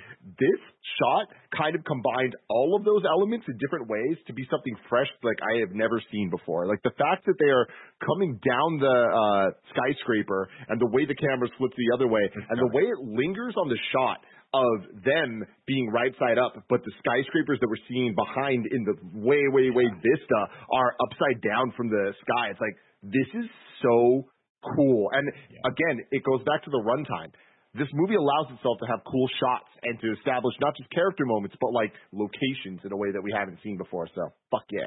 Absolutely. And by the way, Kevin, you're probably the only person in this group that has ever done this. Have you ever dropped one of those like 4x8 pieces of plywood? Like if you just hold them up and you let them tip over, they go like this. Yeah. Like they actually catch wind. They don't slam down, but they do exactly what this glass did, which it kind of, the wind underneath it pressed it up and it kind of like floated down. So cool. I was like, that was freaking cool. Anyway, they go in and they got a steal the MacGuffin here, including Dr. Valdo Overchev. Who gets a call right before all this stuff happens from Saffron, who's like, hey, hold on. Let's back up a little bit. Right before the call, he gets pranked by a bunch of assholes. You know what I mean? And he lets them die because maybe they deserve it. I don't know. Oh, wow. I don't know, Andy. I'm just saying shit. You know? Let that be a message to Snowbike Mike when he starts the new studio. Don't prank Kevin or he'll die. Don't do it. Do not do it. This whole sequence is really, really cool. This is one of the moments, though, I wish that they did not need to have him talk, because as they shoot the magnets down they steal the whole thing, kill everyone else, kidnap him because they need him to program this stuff, and then they shoot a bunch of magnets down the elevator, and we get it. The guy jumps down. The first guy jumps down, and he stops. And then Obrovich goes, magnets. I'm like, it didn't matter what it was. Nick, do you know what happened? Do you know what happened 3 seconds before Overton says magnets? What, you said magnets? I looked over at Andy, I grabbed her, I said, magnets. Yes. Do you know who did this scene better? Mission Impossible Fallout, when they had the magnetic vest, remember, and he had to jump down the thing and he kept magnetizing himself? That was cool. Stop stealing shit. But I'm telling you, this is kind of cool what this franchise has been missing for me. I need sequences like this to be like, that is clever as hell. Agreed. Because I think Mission Impossible has those moments in spades, and we got that moment early on in the movie. I'm like, hey, I'm already on board. Everything you showed me so far, I'm stoked about it. But this is some cool as hell shit, because I thought they were going to be bombs. I thought they were mines planning around that were going to explode or do some shit. But the whole technology behind it is some dope ass stuff. I honestly think this sequence of like this bad guy heist coming in and jacking everything was one of the coolest I think I've ever seen. Like with them rappelling down, with them getting this giant spike thing dropping in, and then the way it was so quick and action packed and fucking amazing. Like, shout outs to them. Like, they really made something really spectacular with this. Very cool. And, of course, I'm teasing, of course. You have to have a line occasionally to explain what the hell's going on for the uninitiated. But the visuals of this, very, very cool. You're absolutely right. Mm-hmm. Of course, they make off, and we catch up with Bond, who's wearing a very, very, very short shirt in this. Why? You just see his little belly line, like... So funny. Nick, you steal this from a child? Is this what a gray shirt? What the fuck happened here? This is how cutoffs become a thing. It's slowly and over time. Just slowly over time. Yeah, it works its way up. Don't fight it. I'm not going to fight it ever, Kevin. I'm wearing one right now underneath my crew neck sweatshirt. I know. Hold on. Yeah. Sorry. We just somehow blew right past one of the first scenes in the movie, really. The first time we see Daniel Craig, and he is just, when he's like looking over the water when she's in the water. And he is wearing impossibly small little briefs. And I heard Nick made a guttural sound. Like, we're gonna have to rank those abs because like really this all began with Daniel Craig in Casino Royale walking out of that water. Oh yeah. Were they born in labs? Now it's time to rank those abs. What's up, everybody? Welcome back to Rank Those Abs here for the James Bond universe. I actually think we did have a list of this, Tim. So if you want to vamp for a second, I can probably try to look it up. But I will say they didn't linger on the abs a lot in this one, and that's because he's old as shit. But he still looks great though. His chest and his upper is abs. He a fit old man? 100%. But he's got old man skin if you look at it. Oh no way, Kevin! You're being crazy right now, dude. I really feel like the makeout scenes with Madeline in the that happened right after this. Like they're running in the hotel. Like it looked weird because he's so old. That gray hair and he just like. Tim, I'm gonna need you to have. I'm gonna need you to have like a really tough talk with Kevin after this, like some sort of employee boss review. Like this is crazy right now. It's just simply unacceptable. He looked amazing. I think he looked amazing. I will agree with Kevin that I'm like, this might be the farthest out we can have Daniel Craig making out with someone who looks like she's his daughter and then hanging out with his grandkid. Here's the problem though. She just looks younger than she is. She's 36 in real life. How old is Daniel Okay, Craig? he's like 60, isn't he? I have no idea. No, he's not 60. But she looks like she's like Tom Cruise 24. You don't think he's as old as Tom Cruise? Daniel Craig is 53. 53 is pretty much 60. No. Oh. You say 53 is the new. You think when Nick turns 53, we're going to be making fun of him less than when he's 60? Like, it's the same thing. You know what? Once you're over 50, you know? Every year over 50, it's going to get exponentially worse. The tomato's too soft. The tomato's too soft at that point. I thought he looked phenomenal in this. Because it loses its firmness, like an old person. Oh, you mean it prunes up and wrinkles? And you have to throw it out in the garbage? You touch it, you're like, that doesn't feel firm. Something's wrong with that tomato. Having said that, I think he probably looked the best he's ever looked in Casino Royale because he was youngest.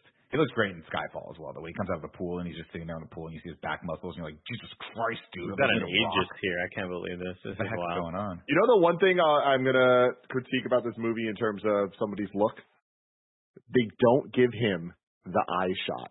They give it to the kid, and the kid deserves it because those fucking baby blues are fantastic. Yeah. But Daniel Craig's eyes are piercing. And I when you're looking at the overall package, I feel like this movie, but they didn't give it to him. They didn't give him that moment with his eyes. Anyway, back to the plot. Bond is in Jamaica here, and for anyone who is a fan of Bond or especially the books, this holds a little special place. I can't remember. I think we've been to Jamaica before. I can't remember one of the movies that took us there, but in the books, of course, Bond was based out of Jamaica, and his cover was the Universal Exports, which we saw a little bit in Quantum of Solace. Of course, Ian Fleming, who wrote the Bond books, lived in Jamaica, and his estate Goldeneye was there. That's where he wrote all the books. So he had a special place in his heart for it. So that's what he wrote into this. So it's cool to see Bond sort of ending, sort of metaphorically ending his career where it began. And of course, Jamaica is just a beautiful place to shoot. I thought that was really cool. Didn't Ian Fleming? What was the area that he bought, the estate, and wasn't that also where 007's retirement home was? Goldeneye the actual estate Goldeneye looks different than that. If you Google it, I don't think it was the same place, but it could have been. I thought that as well, and I thought that was. Oh, really? Oh, that's cool. For a while, I believe you could rent Ian Fleming's house. It's small. It's not that huge, but I always wanted to go do that and just get hammered on that would be so cool. Let's do that. Let's go podcast over there. I'm all in. That'd be fucking rad. Anyway, he's there and he sees a cigar and immediately realizes that his old buddy Felix Leiter is there, so he goes over and meets him. I forget how he picks up a tail and he realizes that he's there. And I love that Tim's wearing shorts, by the way. Let's not call attention to the fact that Tim looks like he's part of a ska band. There it is. But let's call attention to the fact that Greg Miller finally announced the news that Benjamin James Miller has arrived. Yay! DJ Miller, baby! Everybody go send Greg and Jensen DJ Blazkowicz. for the arrival of their first Bambino, Benji. I'm gonna call him Benji because I like that, or Obi-Wan Kenobi. Come on, Benji and the Jets. Ben Kenobi Miller. That's great. We're very happy for him. So we're in Jamaica. He catches up with Felix Leiter, and to Kevin's earlier point, the Leiter character, like in the other movies, you would, if you blink, you're like, oh, that's Felix Leiter. I didn't realize that. Jeffrey Wright does such a great job making this role three-dimensional and making this character a person that I'm like, I would watch this series if it was a Felix Leiter series, right? Mm-hmm. He's fun. He comes off like he can be serious, he can be intimidating, he can also be like kind of silly. And this scene where he's like, let's go someplace quiet, and they go to this bar to get hammered, and they're buddies, man. Like they're you know. It's great. They have great chemistry, and you know I'm gonna miss both these characters when they're gone. But anyway, they go to this, and as they walk into the bar, who do we spot? We see the new 007 walk by him and sort of check him out for a hot second. And as she is, of course, on patrol from MI6, Felix Leiter comes and says, "Listen, we've lost this scientist. This thing happened. I need your help getting him back for old time's sake." And Bond's like, "Dude, I am retired. Sorry, no big deal." And then they brought this dude that comes in and smiles a lot. And I'm like, this guy's got to be a bad guy, because if he's not, he's the worst casting ever. He's going to ruin this movie. I fucking love that actor. He was in some fairy tale movie, and he plays this. Oh, Aladdin. He was in Aladdin. You're right. Yeah. You're right. He was the other prince that was trying to marry Jasmine, like the douchey one. Yeah, and he plays that character so well. And I feel like it felt out of place, but once we knew what was going on, like, I enjoyed it, and I liked that the smile didn't go away once it was revealed that he was actually on Siphon's side. Mm-hmm. Like, you're muted, Eddie. I wish they didn't steal ideas from Fast and Furious, because it just reminded me of Scott Eastwood, you know. Get out of here. Yeah. Get these concepts out of here. Quit stealing ideas from the better espionage movie. Get these concepts out of here. Espionage. We're going to call Fast and Furious an espionage movie. Love it.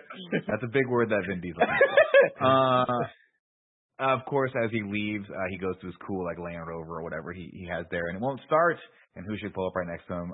Nomi, who's the new, that's her first name. She's the new 007. She pulls up and asks him if he wants to ride on the scooter, and he's like, sure, why not? You know, Bond is like, sure, you know, I'm a sexy guy in a sexy place. Let's see what this plays out. He knew right away. And as he walks through, of course, she goes, oh, is that the bedroom? And he's like, huh? And he walks in, and she takes off. She's wearing a wig. A wig, yeah. And she's like, hey, what's up? And starts speaking with her amazing English accent, and it is great. And drops the proverbial facade and says, listen, stay in your lane, Bond, because this Project Hercules thing is. You're old, you're retired, just don't do any of this shit, stay out of my way, or I'll shoot you in the fucking knee, I believe was the threat. And he's like, cool. And then, of course, he thinks about it for a second, and he calls Felix Leiter, and he's like, I'm in. And that is where we head over to... Wait, hold on, because we get the excitement from Felix on the phone, being like, yeah! And it's like, God, Felix, you're so good! He's great. I could not be more impressed with how they handled both Ana de Armas as a new take on a Bond girl and this new 007. Like, we knew it from the trailers that we were going to get this, and there was going to be the expected rivalry between James Bond and her, and like, what does this mean? She has the new car, she has the new tech, all that stuff. And I really love, like, we just watched Cars 3 in review a month or two ago, and like, it's a similar type of dynamic, right? Of like having to get used to it, like what relationship are they going to have? I thought that they really did something that I haven't seen before with this, of showing the respect that they each have for each other and playing it where it felt realistic. It felt not like some type of contrived, like forced mentorship type thing, or, you know, her being this hot shot that is like eventually like fucks something up and she's like, oh, well, I guess you're actually better than me. By the end of it, it's like they both just respect each other, and they're both just dope, which is great. And I want to point out sort of something that I think was a make good from Quantum of Solace, right, where we had Gemma Arterton's character kind of come in and be a very disposable Bond girl, so much so to the point that she kind of comes in, does one thing, and then gets killed and covered in oil, which at the time was an homage to Goldfinger, who had killed someone as a message to Bond, covering her in gold. But in this one, a lot of people had that criticism, like, oh wow, that character was just heavily underutilized.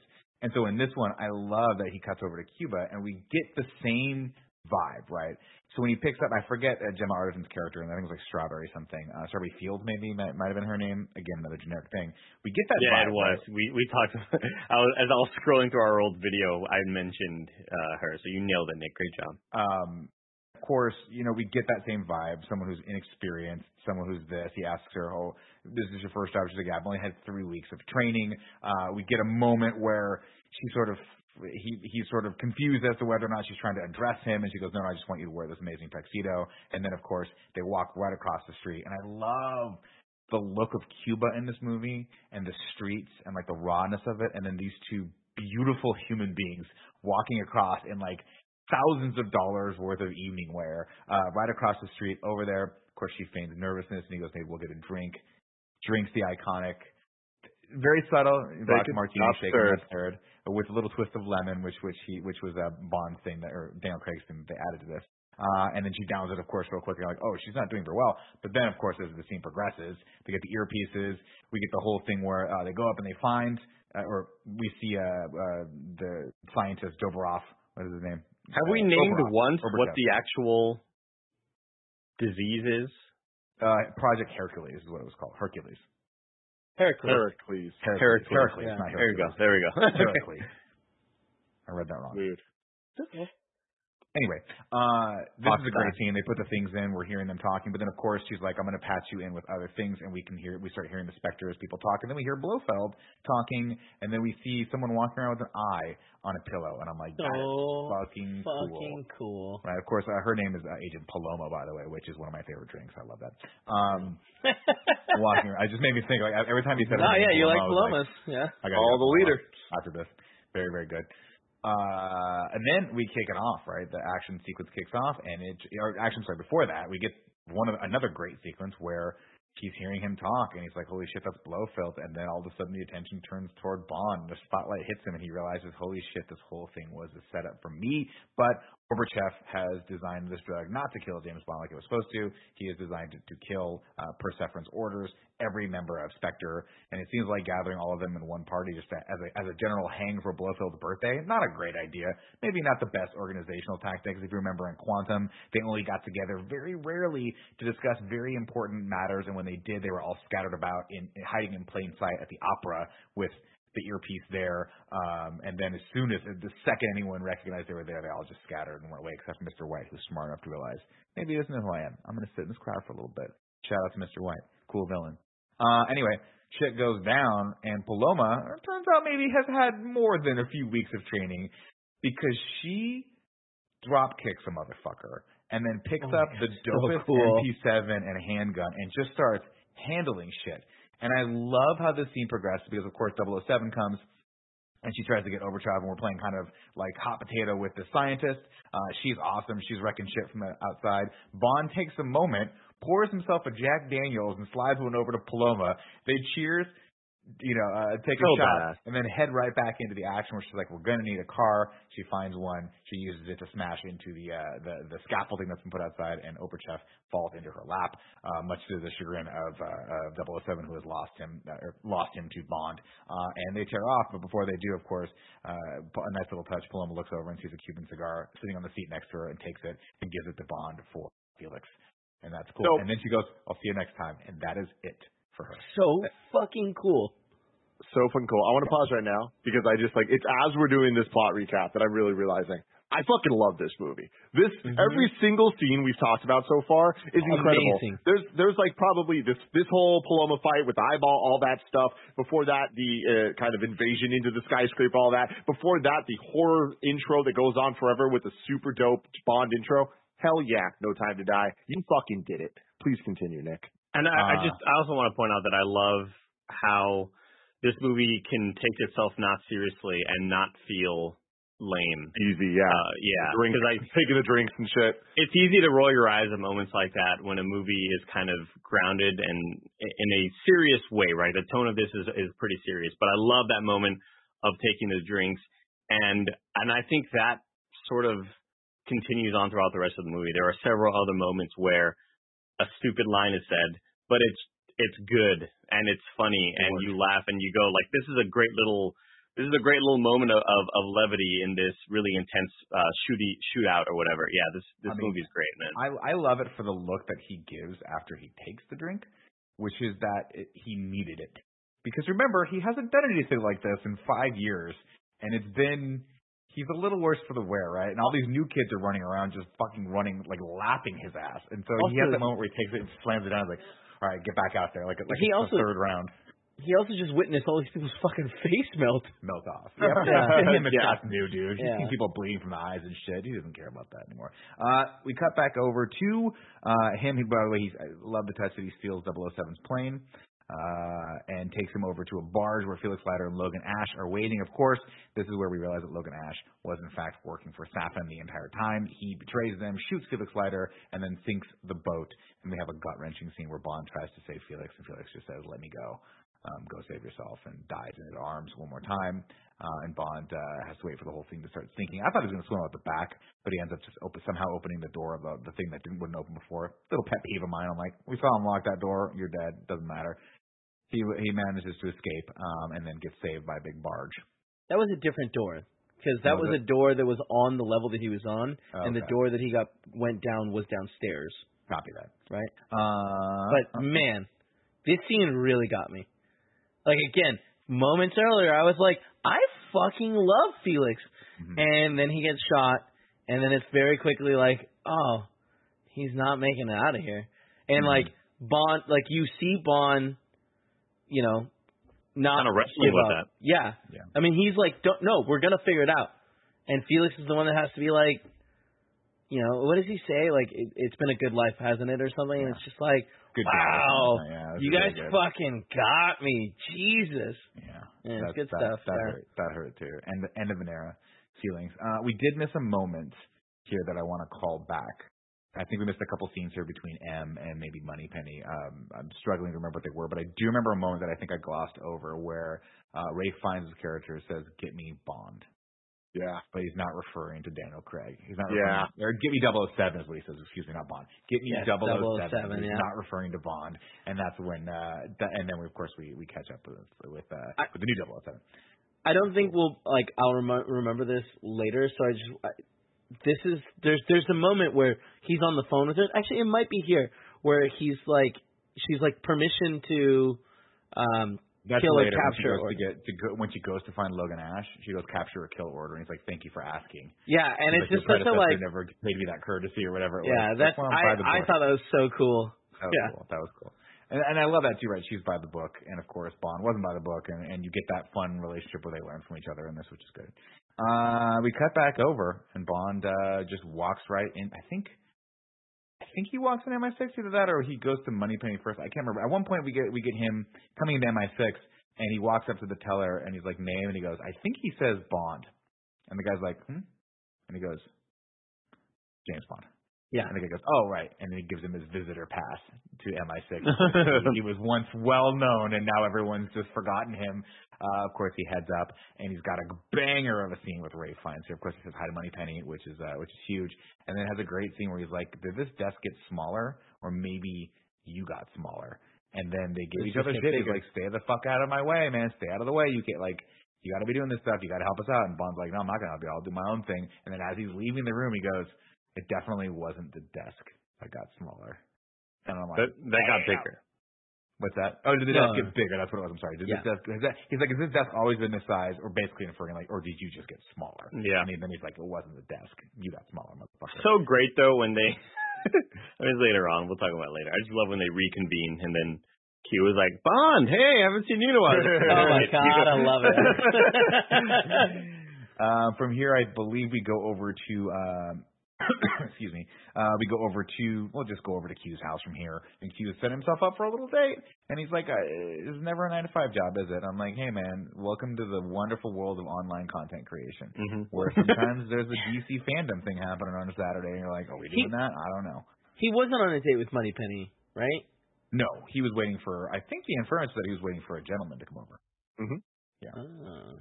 Which I thought was nice. Which was hinted at in the other movies, but like kind of hinted in the other drove movies. it home. And this one he was like, he said something about, he's going to be here any second, and I was like, I relate dope to ass Q. apartment that Q lives in, by the way. Yeah, I loved it. I relate to And Q a lot in the ways of the hair, where it's like you're going to get to a certain point, Andy, where you got to get an adult haircut. Mm-hmm.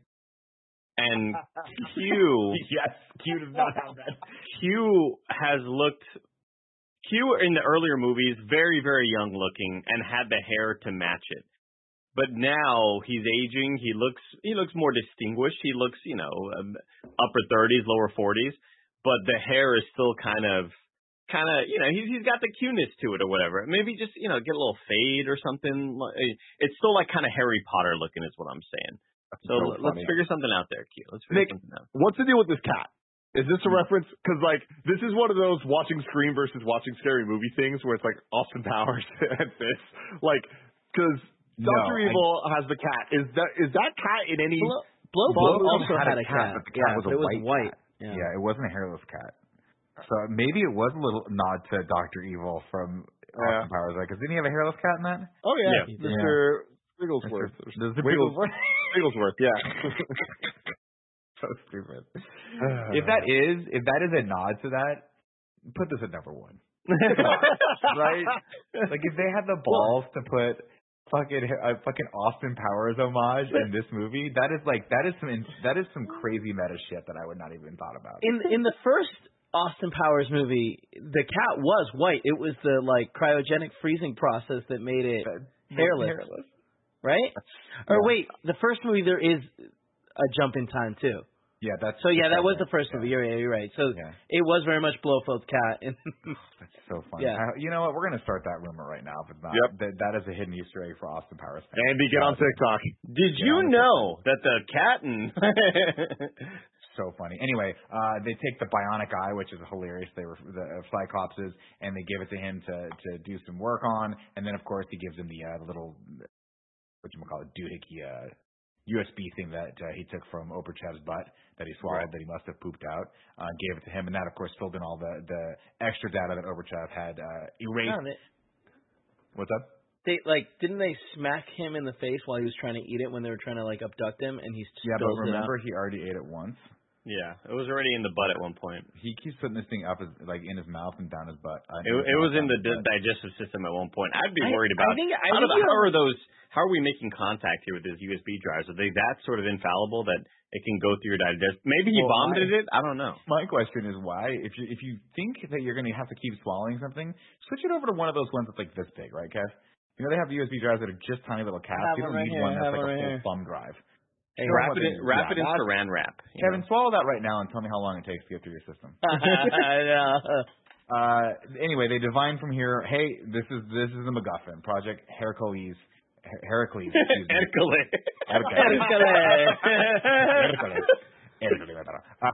Project. I'm just going to call it Hercules. I can't say the other word. Is nanobots. And this missing data fills in all the DNA. And now he's got thousands and thousands and thousands of people's DNA. And this is the thing that can just pass between people and kill the one on contact. And you can never get rid of it. And in my opinion, it's kind of a terrible MacGuffin. But it's scary nonetheless. So he's like, we got to find Oberchev. And I can find him because the guy that shot Felix and betrayed me is Logan Ash. And so we got to find that guy first. The only way we can find him is we got to go to Blofeld, and the only person who's allowed to see Blofeld, though, or I guess he doesn't know about, he doesn't really talk. He tells 007 about Logan Ash to go after her, to find him. Meanwhile, he's like, I'm going to go talk to Blofeld. The only person that can get in close to him, which is ridiculous, is Madeline, his therapist. And you're like, I don't understand how this relationship works out, because no one in their right mind would let this person who's been through all this shit with him anywhere close to him. But she's allowed to do it. Before that happens, though, we get a little visit from her, from Saffron, who reveals that he is Safin. Sorry, really quick. What was the relationship that they had together, Madeline and Blofeld? Her dad was partners with Blofeld. Blofeld ran Spectre, and Mr. White was the chief agent for Spectre, but they had double-crossed him to try and take it down. Had they interacted? Yeah, in Spectre, they went up against each other, so they knew each other. Yeah. She helped James Bond beat him in Spectre and blew him up and then blew half his face off. So it's one of those things where I'm like, I don't think this is it. Yeah. I don't think this is a healthy relationship that we should be nurturing, but you know what? For the sake of the plot, here we go. Safin comes in and shows her the mask and is like, I'm the guy that saved you. Shout out to me. Also, your life is mine now.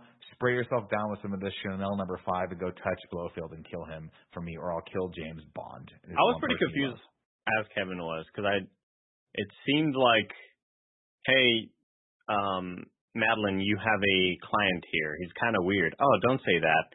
And it seemed like, have they ever talked to each other before? No, Safin and him had not talked to each other. Safin and her. Her, excuse me. Yeah, okay. She and Safin had not. Got it. He had left her alone and was just sort of silently stalking her for her entire life. Got it. And then finally now was like, you're going to do this for me, basically, because I saved your life. Yeah. Now, if not, I'll kill James Bond. So she does, and we get a meeting of the minds there. They go to the prison, which is a creepy, very claustrophobic prison for me. Kevin, funny. Do we know anything about her life in between being saved and the last movie? They went into her backstory a little bit because her dad was alive still. So don't forget, like, Mr. White was like not so there. He didn't get killed, and so what's up? She was raised by Spectre. So when we catch up to her in Spectre, she's like, I'm trying to distance myself from my dad. He's a bad guy. I'm not a Spectre agent. She was a therapist in that movie. Aspen. Yeah, right? She was in Aspen, which again was a callback to On Her Majesty's Secret Service, which happens in Aspen, I believe. I think it's a snowy area where he goes to a clinic that looks exactly like the clinic she starts off at. So a lot of homages. Yeah, I'm reading. At some point, she estranged herself from her father and quit all contact. She received her medical training from Oxford University and the Sorbonne. I don't know how to pronounce that. She later became a consultant in psychiatry, and as such worked 2 years with Médecins Sans Frontières. Doctors Without Borders. Yeah. Yeah, but I was thinking of the middle finger thing. Yeah, there it is. Let's see. Where do we leave off here? Oh, so they go to the prison, and of course she can't do it. The great scene here where he's like, Bond, don't lose it. And he's like, I never miss. And then turns the corner and sees her and immediately freezes. Tough one. I never freeze. Sorry, no, I never miss. God, I'm terrible today. I never freeze, and he freezes. They see each other, and of course, it's very cold.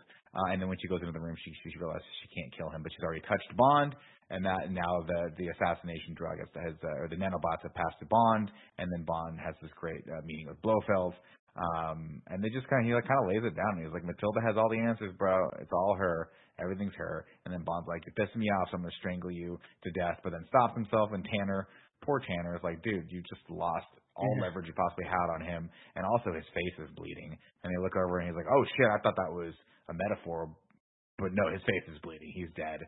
Blofeld kind of goes out unceremoniously, which I don't know if I love. I feel like I expected James to feel a lot more because he had a relationship with Blofeld. Yeah, they were brothers basically. Yeah. To some extent, then he thought he was dead. I thought there was going to be a much bigger sort of twist with how Madeline left that area and was like, you shouldn't be here, be careful. And I thought it was going to be one of those Winter Soldier type moments. Well, I mean, when he gets broken out, or I just thought it was going to have a much bigger impact. And I guess killing Blofeld. Killing Blofeld is a pretty big moment, but I thought there was going to be a much bigger sort of everybody, we're all compromised, one of those Mission Impossible type moments. I appreciate the simplicity of it because especially this being the kind of wrap up of this franchise. I like that. Cool. They kill Felix, they kill Blofeld, they kill Spectre. It's they really kind of buttoned up a lot of things. And I think that if they added kind of plot twist on plot twist on plot twist, at some point it would be what I don't like about some of the previous movies of being too convoluted. This is a little simple, and him just kind of dying the way he did kind of just felt fast. But I think overall I appreciate it contextually within the rest of the film. I thought it was kind of. Oh, I was just saying. I thought it was kind of silly that is it MI6? It was just we don't know where she went, and James was like, I know where she went. Mm-hmm. They couldn't figure out where her family home was. Yeah, they're this home she's owned and probably filed taxes at for the better part of 30. How old was she, Tim? 24? 36. 36. Anyway, by the way, at this point, Blofeld tells him that Vesper, the whole bomb thing, he's like, that was me. I was just fucking with you, trying to get you to not to like distrust Madeline. And then Bond, like, that's what causes Bond super to attack obvious. him. Yeah, I know. Everyone should have known that. Bond's not stupid. Anyway, Bond from there heads over and he tracks Madeline down to her childhood home in Norway. And then when he pops in, he learns she's got a little bambino. A little bambino named Matilda. That's not what that means. Bambina. That means a little. There you go. A little bambina named Matilda. Close enough. And I'll tell you what, Tim. You want to say Nick names are confusing? I agree. Because Madeline and Matilda very close to each other, and I kept getting confused every single time. I was like, "What is her name? Isn't Matilda short for Madeline or Maddie? I don't know. Name your kid something distinctive for Christ's sake, if you want me to remember it." For God's sakes. Great eyes, though, and of course, this is a great scene where he's like, he immediately knows it's his kid, and she's like, "It's not your kid." And he goes, "What about the blue eyes?" She's like, "Well, fuck you. Other people have blue eyes." Meanwhile, my wife's sitting next to me, like, "That's his fucking kid. That kid's got the most piercing blue eyes I've seen in my entire life." I was sitting there trying to do the mental math, and I was like, all right, that kid would have to be around, like, 4 years? Yeah. Does it look 4 years? I'm like, I don't know. I have no idea how to gauge children's age. It's all a mystery unless they're, like, 10. I mean, here's my problem, Kevin. I grew up in the 80s and 90s when high school kids were all played by 35-year-olds. So every time I'd go out in public, someone who was working a normal job, I'd be like, "Are you my contemporary? Am I supposed to look like you?" Very weird. Anyway, this is a great scene. They sleep together, and the next morning, the kid wakes him up. She's like, "I'm hungry," and so he cooks his daughter breakfast, which is very, very cute. And Madeline's watching, and it's a great scene. A lot of subtext in this, where she's kind of watching, and she's like, "I don't really know how to deal with this scene because it's endearing and amazing, but also like." There's no way this is going to work out.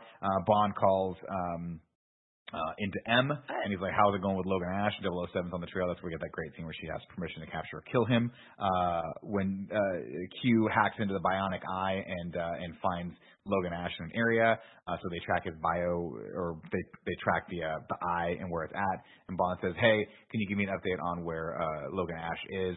And he's like, "Oh, I'll send it to your phone right now." And it turns out Logan Ash is like a mile away from him. And he goes, "Cool. No, I wanted Ash's location, not mine." And then he realizes, "Oh shit, they're coming for me." Shit. Yeah, this was one of those moments that I think the whole theater kind of had that gasp of like, "Oh my god, oh shit, he's on the way. Why am I so scared of this white dude?" Like, I don't know. If it was Rami Malek maybe or whatever, but obviously this dude is like twisted and he's coming for him. So I knew that like this is going to kick into a really neat sequence, and I can't wait to see what happens because it's gonna. You got the kid.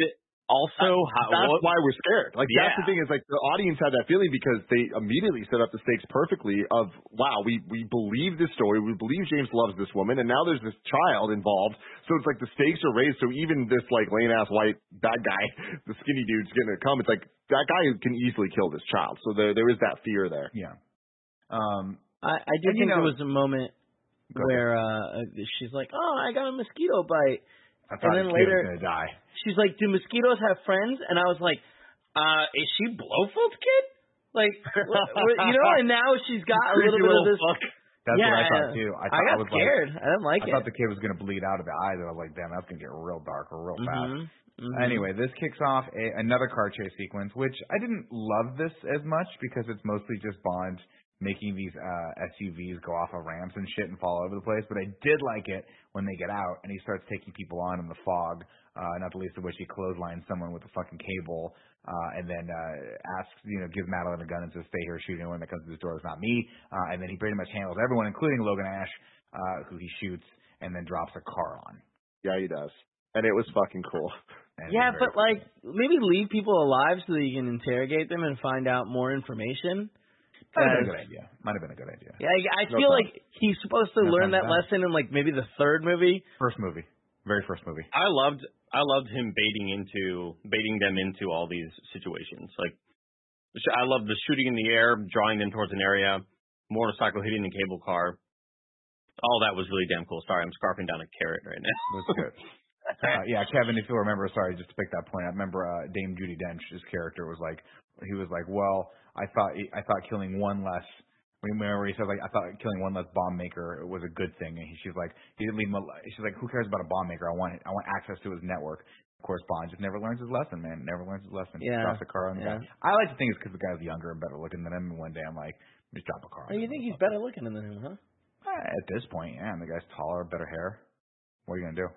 Daniel Craig's sexier for sure. Anyway, let's move on. He goes weird. Starts walking down the road, and who should pull up? And a dope ass Aston Martin 007, new 007, picks him up and asks him if he wants a ride again. And it's in the accent.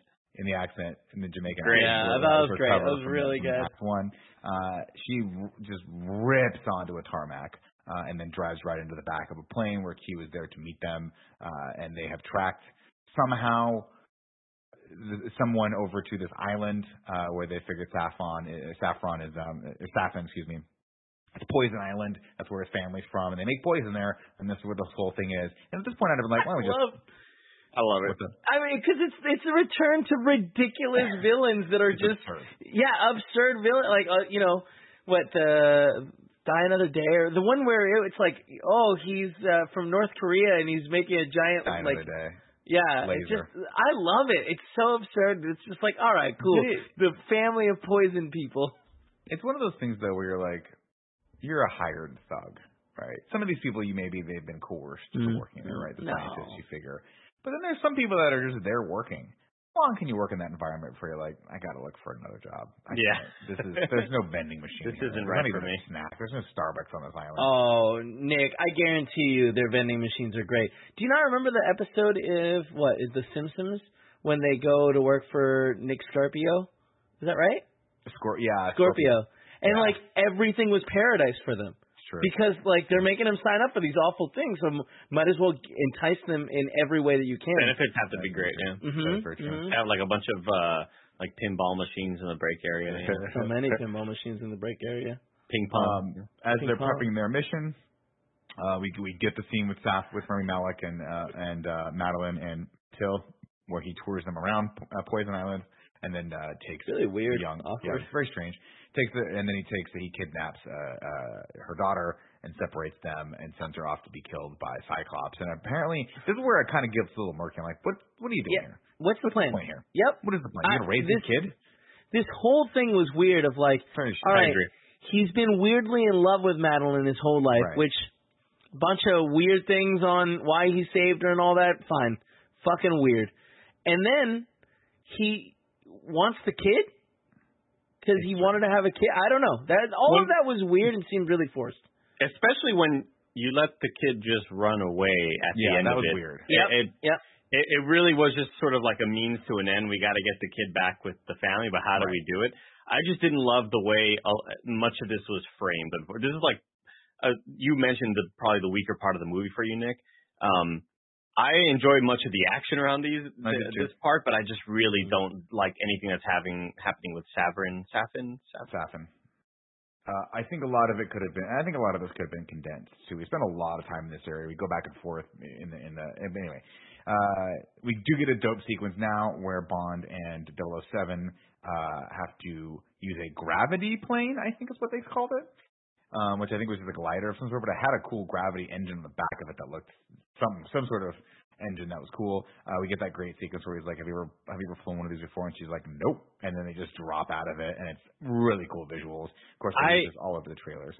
I needed more. I needed more out of this ship. I needed to see what else they could do. It was a boat also, Andy. Dude, that was it was a submarine. And as they go in, what do they say? They're like, we're going to go to this pre-World War II sub-pen. And it's like, what a cool sentence.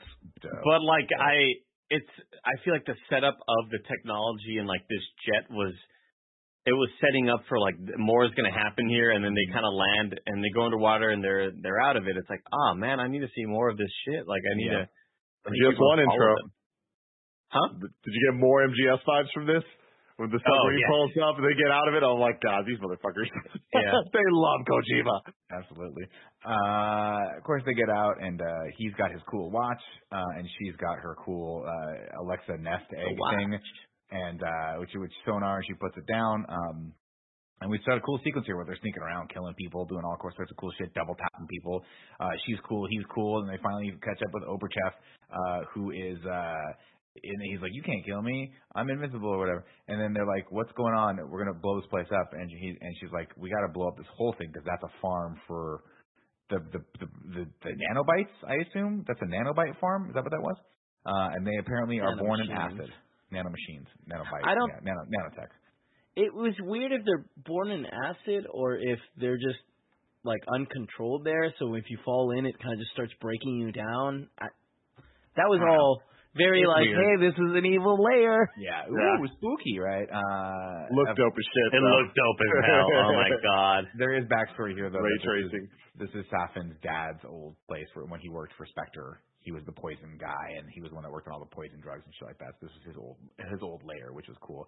And I like that it had been sort of corrupted and co-opted by his son to be like a Zen garden now. But of course, they're above missile silos. Tim, kind of funny.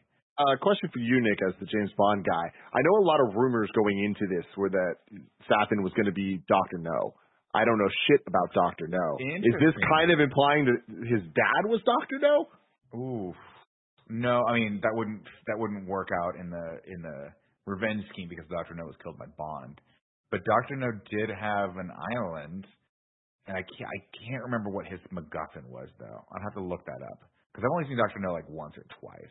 It's the very first Bond film, and it's very very very rough around the edges if you don't like 1962 filmmaking. But I don't know. Cool. Yeah, I can't answer that. I'm sorry, but cool poll if it is. Of course, they're like, well, we have to blow this whole place up. And she's like, we don't have enough explosives for that. And he's like, they don't know that. He doesn't really threaten it ever. But then he's like, I got to go. He's like, you hold this down. I'm going to go up and find Madeline and Maddie and Matilda, and we're going to figure this out.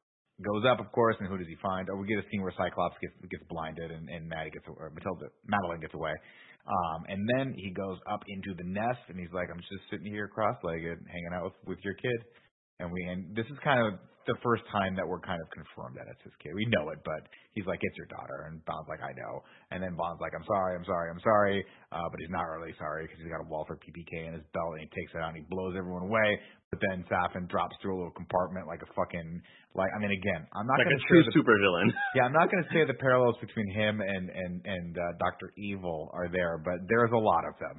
Like people dropping through passages and stuff. So early Bond, so cool. And then Bond runs back. They get into it. 007 kills everyone. She kills Overvich. Sees someone drop into the acid. And we're like, okay, that stuff's super dangerous. Stay out of that. And then he's like, dude, we got to blow this place up. Great scene.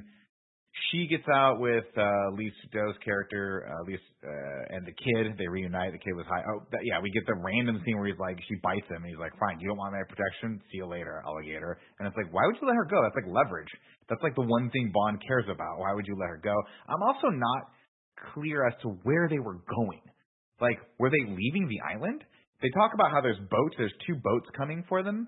But I don't know who those boats are. Were they good people? Were they bad people? Were they the Japanese or the Russians? Like, this is a highly contested area, but I'm hazy as to what's going on here. So for a film that did like 90% great explaining what the hell is going on in a very simple way, this whole shit's murky. Like they're like, it looks like they're leaving. Like, oh shit, we're under attack. But yet he doesn't leave. Why would you stay? Well, I think that his plan was to leave and possibly take all the weaponized stuff that they had ready to go, because you get the idea that the 2 boats that are coming are his boats to start the transfer of moving these around. So why not just get the heck out of there? But eventually, Bond opens up the big doors. Sure, but so here's my thing. But at this point, though, like Bond is there. So if you're a supervillain, you can infer that the entire English government and Secret Service knows this island exists. You can't move an island overnight, right? So your only choice is to get the hell out of there with whatever products you have off island and start over again. So get out of there. Like the second I saw Bond, I'd be like, oh, if Bond's here, MI6 knows about me, and they can use this island if they have to. I didn't expect him to stick around. Yeah, I don't know why he would stick around other than maybe he just knows he was beat. No, but I think that like there was like an end date. Like they were just trying to get to a certain point and then have enough of this drug to. Yeah, but why bother? Then it just didn't work for me because he's like, I got to close these blast doors. I'm like, why? What is stopping them? Because it would destroy all of the. Yeah, but like logically, MI6 is on the way anyway. They're on the way. Yeah, like if you call Japan and Russia and say there's this fucking massive thing here. They're going to launch ships, and they're going to be on. Yeah, you know what I mean? Like it's not like the English government and the Japanese government don't talk.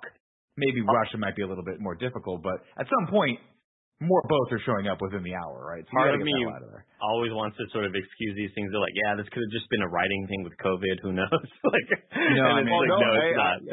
No, actually, an interesting thing there. It's not necessarily because of COVID, but just with how this movie was made, and because of COVID, it gave them a little bit more wiggle room. No. That the film was actually the script was not done until way late in the editing process. They shot a bunch of stuff, and the director kind of had multiple visions of where the movie could go, and put it together in editing, where it was like they kind of found the story, but they had a lot of plans and the skeletons all there, but there's certain things this kind of would make sense with that, where I think this part's a little muddy because like you could tell, I bet that they were going back and forth on should James die or not. Probably. And I imagine that there's like enough things that they could have went through with a different storyline. But like for me, a lot of these, I don't love.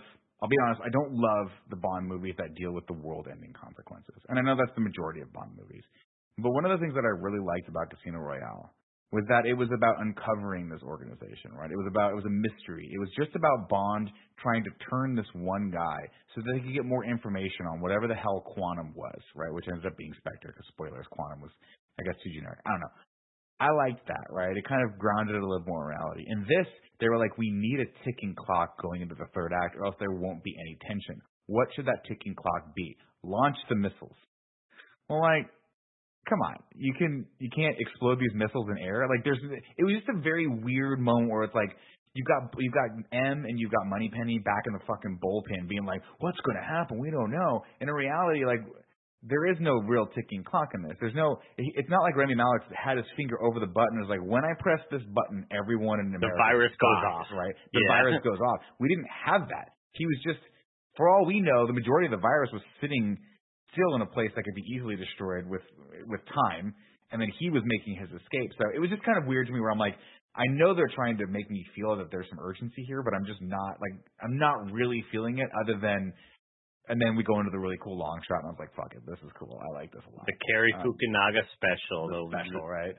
Which worked out. There was a couple cuts in it, though. I don't know if you guys caught that or not, but for sure there was a couple. There was one of where the body gets close up to the camera. Yeah, but still, it's like. But it was cool. When you know it's happening, it's happening. Incredible, man. It is like it's like pornography. You know it when you see it. You know when you're in the middle of a Fukunaga special. Hell yeah. Fukunaga special. That's a badass way to call it.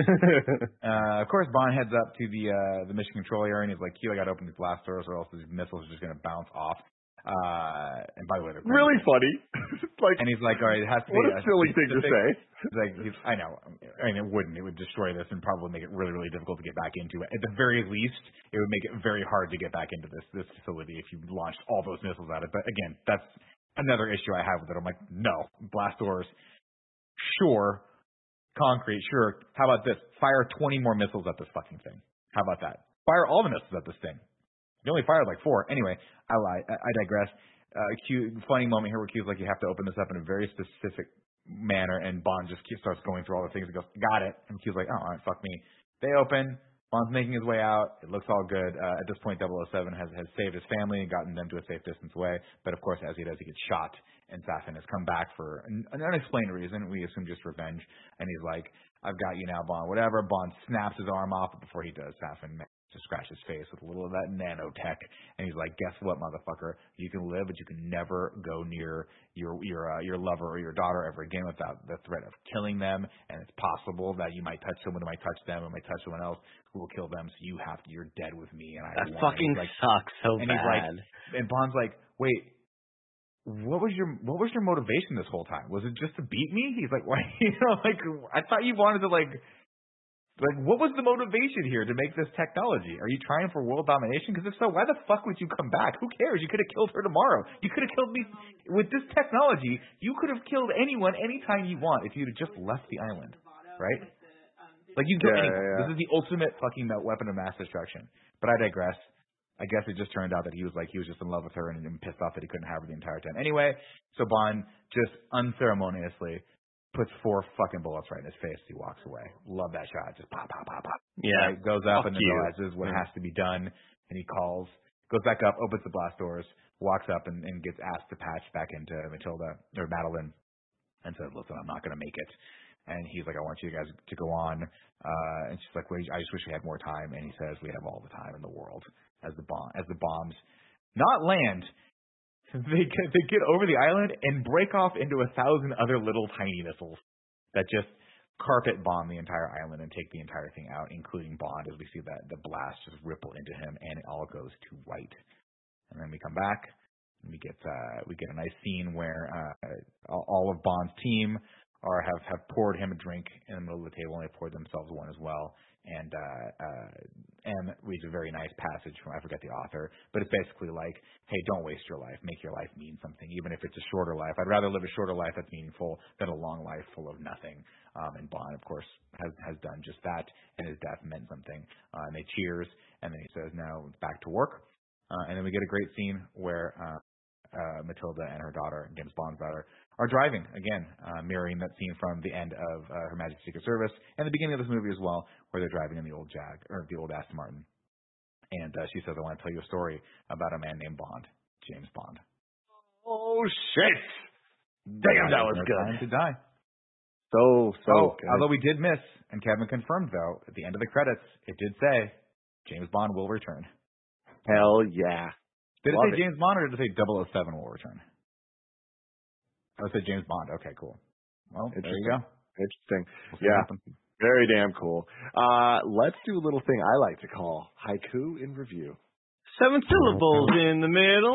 You'll need 5 for the first and last line. If you're not poetic, no need to fret it. Haikus don't need to rhyme. Haiku in review. Haiku in review. You can go to patreon.com/kindafunny to write your review in haiku form, just like James Davis did. This one's kind of multi-parter here. Beautiful city. James Bond jumps off a cool bridge. Oh shit, are those sheep? If you were threatened, could you swallow a flash drive? Like a whole flash drive. Hey Q, again, I hear you. No need to swallow. You've got 2 orifices that can swallow. Boof it, everybody. Hey Q, I hear you. I just showed someone your watch. Really blew their mind. Great part. Overall I thought solid. it was very eye-opening. Yeah. Okay. Overall solid. Ending Why tugs some heartstrings. I'll miss Daniel Craig. Amen. Dunhill, 1986. Not so positive on it. I held in a piss, so I wouldn't fall asleep. Lisa had an end. How this movie can bore you, I do not understand. Z-Pole says there's no time to die. Craig had his time and says bye. Now, time for Knives Out. Hell yeah. And I can guarantee you whenever Knives Out 2 comes out, we will do a Knives Out in review. Get hyped, everybody. I've never seen part 1. Oh, Andy, you're going to absolutely love it. Do you like Daniel Craig? He's cool, yeah. Do you like Anna de Armas? I think you said, do you like Daniel Craig with a weird accent? Because I heard he's got a weird accent. Oh, yeah. It's weird. Like Southern, yeah.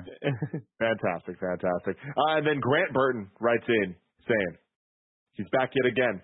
Only he can save the world. Wait, is that Foxeye? The spy is a dad. He was a bit of a lad. The villain is bad. He used to be blonde. He goes above and beyond. The name's Bond. James Bond. Hell yeah, baby. That was very, great. very good. Thank you for that. Ragu Bagu.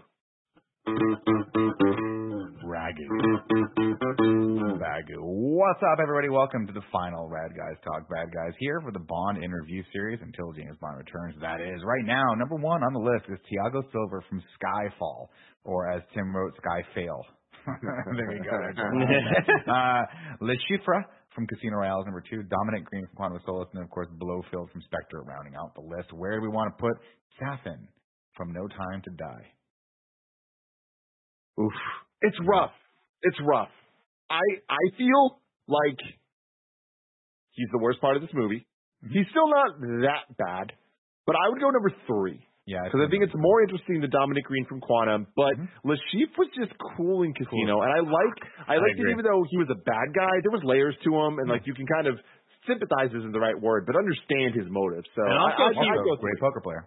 Also, he was whipping his ball sack with that. You're right. That was crazy. Damn, I would agree. I would say put it in my 3. I think he's. I think the performance elevates it. Unfortunately, his motivations, the material didn't really back that up, but I do think he's more compelling than Dominic Green and Blofeld from Spectre. I agree with all that. Shout out to Bond for having a kid after all that testicle torture. I mean, hey, man, good point. Maybe he froze some sperm. You don't know. You don't know. You don't know. So me, Andy, and Nick, we all say 3. Kev, I saw you were putting up a 2. Okay, Kev can't really talk right now because Paul's there. But anyways, there we go. The new rankings. Number 1, Thiago Silva from Skyfall. Number 2, Rashif from Casino Royale. Number 3, Safin from No Time to Die. Number 4, Dominic Green from Quantum of Solace. And number 5, Blofeld from Spectre. And now it's time to rank the James Bond movies. Currently number 1, we have Skyfall. Number 2, Casino Royale. Number 3, Quantum of Solace. And number 4, Spectre. I'm going to start this off with Barrett Courtney, who is also doing votes in this series, who writes in and says, No Time to Die thoughts. I thought this was a solid end to Craig's run as Bond. The stakes were well set from the top, and the action was so damn fun and had me on the edge of my seat. The cinematography was excellent as well. The action sequence in the forest might be my favorite in all of his films. I loved Ana de Armas and wish we got more of her, and I think Lashana Lynch and Craig played off each other really well. While I think Malik played his role excellently, his introduction was so good. I think his motivations felt weak compared to the other villains. Everything felt well tied together in Spectre, and this final villain felt so disconnected from it all. While I don't know if I think Craig's death was completely earned, and the movie sort of just ends on a weird note, I still really liked it overall. Also, Kojima or Konami about to sue somebody.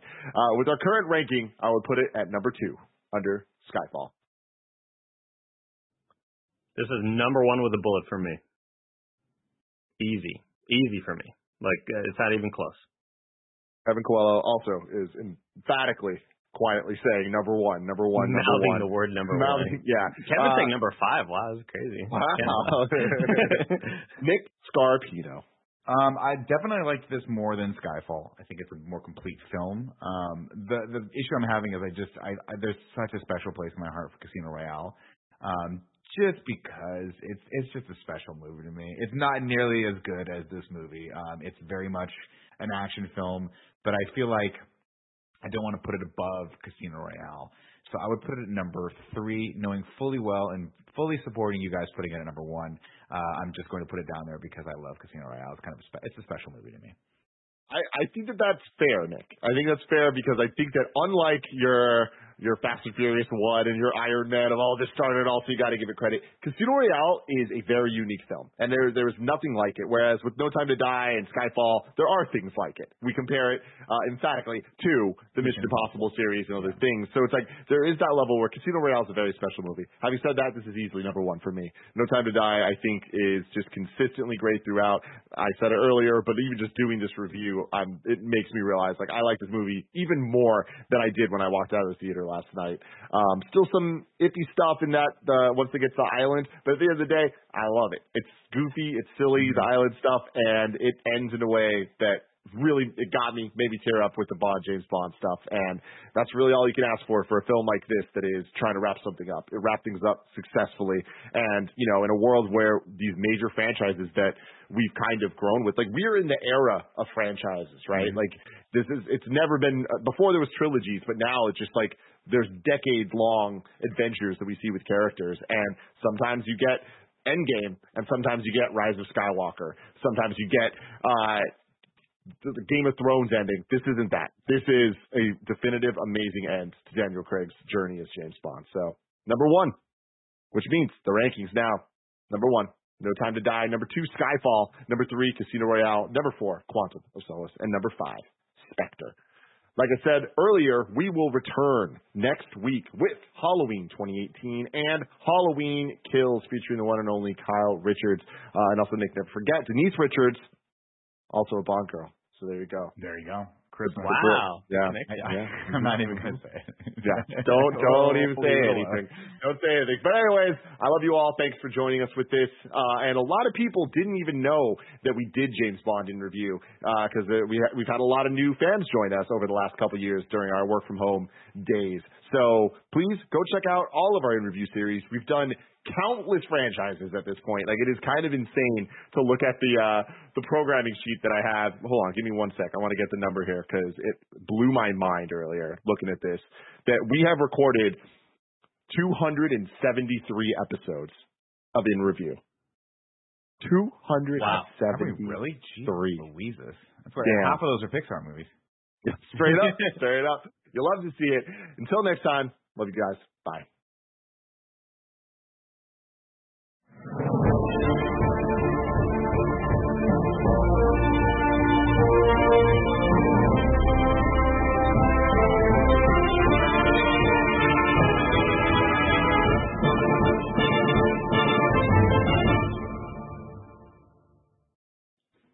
Yeah, so what's up, everybody, and welcome back to Kind of Funny's Batman in Review. That's right, we are ranking and reviewing every theatrically released Batman movie. As always, I am Tim Geddes. Dude, the distortion sounds exactly the same from what. No, he sounds way clearer in the movie for no reason. Joined by Kevin Coelho. I'm blown away. It's perfect. And me? Yeah, and everything you're doing right now. This is phenomenal. Gotcha. Yes. Audio listeners, this isn't your equalizer. You need to adjust. Your speaker didn't just bust. It's Tim is wearing I brought him up. Bane's mask. I brought him up. Tim's Go ahead, talk again. Yes. I mean, that didn't really help. That didn't help that much. We're ready for We have Commissioner James Gordon, Greg Miller. I'm Gonzo for Gordo, everybody.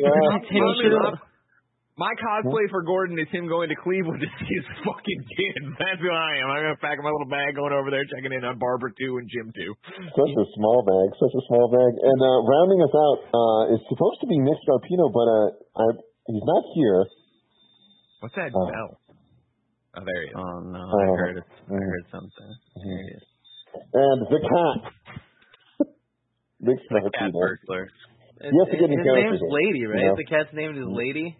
He's going to break that microphone. Yeah. He's committed to the bit, though. Oh, yeah. He already broke it, and he's trying to fix it quietly. He's bring it back up. Yeah, okay. Oh, man. This is In Review. You can watch it live on twitch.tv/kindoffunnygames, or you can watch it later on youtube.com/kindoffunny or roosterteeth.com if you want to listen to it. Just search your favorite podcast service for Kinda Funny Reviews, and we'll be right there for you. If you want to get the show ad-free, you can go to patreon.com/kindafunny, just like our Patreon producers did. James Davis, @JamesDavisMakes, Andrew Feisner, Jeremy, the Zuccarello, and the Simply Sassy crew. Thank you all for being Patreon producers. We appreciate you all so very, very much. God, Nick, I'm bald right now, and you're still the most disturbing-looking thing. Yeah. I'm already having a great time, guys. You know why? Because I'm adaptable. Yeah, you are. Oh, man. Today we are talking about The Dark Knight Rises, released July 20th, 2012. Once again, and finally, directed by Christopher Nolan. Music by Hans Zimmer. An interesting thing, Andy, I don't know if you have the answer to this. I couldn't find the answer. But this is the first time James Newton Howard was dropped from the credits of the music. So it seems like it's just Hans Zimmer that did this one. Really? Interesting. Yeah, I didn't know that. I mean, that may make sense for why Catwoman's theme was kind of funky. Maybe it wasn't all Hans Zimmer all along, you know? Just to be clear, like, are you committing to this face mask the whole bit, or you want to take it off now? I'm wearing this fucking costume. We talked. We have to all do this. Tim, the mustache all year. Tim, if you took off the mask, what would happen? It hurt a lot. What? I don't know. It hurt a lot. Tim, doing some ad libbing on set. Okay, don't worry about it. I want to give a shout out to Andy for his amazing Joseph Gordon-Levitt costume that he's got going on right now. Yeah, it's good. You look great, man. I just need like a code and like kind of like backing through a door. Remember that shot from the trailer? It's in the movie too. Can you do me a favor? Can you shoot someone with your gun and then look at your gun and go, no, I never want to use guns ever again, and then throw it away? Police work. You guys, he shot the dude and was not able to get any information. And he was like, well, he realized guns are bad. Yeah, he was about to die, all right? Yeah. And not to mention he shot him by ricocheting a bullet off of a dump truck. Pretty cool. Yeah, that's pretty cool. It's really cool. Pretty cool. What is going on? It's really cool. Budget of $250 million, a box office of $1.081 billion, making it the second film in the Batman film series to earn $1 billion, in addition to being Nolan's highest-grossing film. At the time, it was the seventh highest-grossing film of all time, as well as the third highest-grossing film of 2012. Remember, 2012, also the year The Avengers came out. Runtime of 2 hours and 45 minutes. Each movie from the Dark Knight trilogy is 12 minutes longer than the previous one. Makes sense. 12 minutes of that name, Andy, remember? Calendar Man, guys. It was a hint for the next movie that never happened. This is the first Batman movie by Christopher Nolan that did not get an Academy Award nomination, and the third Batman movie after Batman Mask of Phantasm and Batman and Robin that did not receive a single nomination. Now let's talk about this movie. I'm taking this mask off. Oh, yeah, he's got it there. How much is it hurt? I'll take my costume off too. Nick. Stop, Nick. Oh my God! Oh, that was You painful. look like Mr. Zaz now. Oh, it hurts. Kevin, go full screen. Did he cut himself? Is that blood, or is that just the way the light's catching on it? No, it's just the indentation. Crazy. You should get a scar, Tim. Yeah. Scars are cool. Dude, you're going to look so bad by the end of this company. He's doing it to himself, too. That's the crazy thing. His face got cut open. Yeah, nobody's forcing him to do this. Yeah, unlike my wife, who forced me to get into this costume. We'll just go with that narrative. Okay, that's a fine narrative. We'll go with that, sure. This movie is nowhere near as bad as people try to make it out to be. Those people really are just Greg Miller. It's fine. Is it as good as the other two? Not even close. But I do think that if this was like the fifth movie in a MCU style Dark Knight universe, it would be super awesome. It just kind of feels a little bit rushed, and like the thing that upsets me most is that this is the last we get of this world, and it bums me out that we kind of, got Batman Begins setting up this awesome stuff and all the Ra's al Ghul, League of Shadows. We get Dark Knight. I don't even need to talk about it. We all understand Joker, Two-Face. What an amazing thing. And then we're just supposed to understand that, yes, Nick, exactly. Then it just sucks that Batman's been gone for, 7 years? And it's just like 8 years. And then it's like, all right, cool. So that means like there wasn't any other bad guys. It's like it's intact. And it just, Gordon Levitt said, look, we got nothing to do out here. I'm bored, dog. I'm bored. Because of that, it's like it kind of just feels that there's this whole Batman ethos that we're kind of robbed of, and then we get this movie and it just kind of wraps it all up so quickly that this kind of could have been a much longer thing with things happening in between. Because of that, I feel it's a little bit lesser than. But what they went for is a very interesting, cool story. I just think that it's boring in comparison to the others. And boring is not always the worst thing. And that's the thing. It's like this movie still works. This is still a great movie. I just think that when you look at it as what it is, which is a Dark Knight trilogy movie and a Nolan movie, it definitely is just okay. It does the same thing you see so many superhero movies fuck up. Because I disagree with some of the things you're saying, Tim, but not by a wide margin at all, right? Of like, it just does the classic thing of let's shove way too much into this fucking film. Let's put all of these different things in there so you never have a chance to get attached to any. Think of Batman Begins in the way, Ra's al Ghul, what was it, Ducard in the front? The way that character breathed, and we got to forget about that character and then have him come back and matter. Whereas this one's just person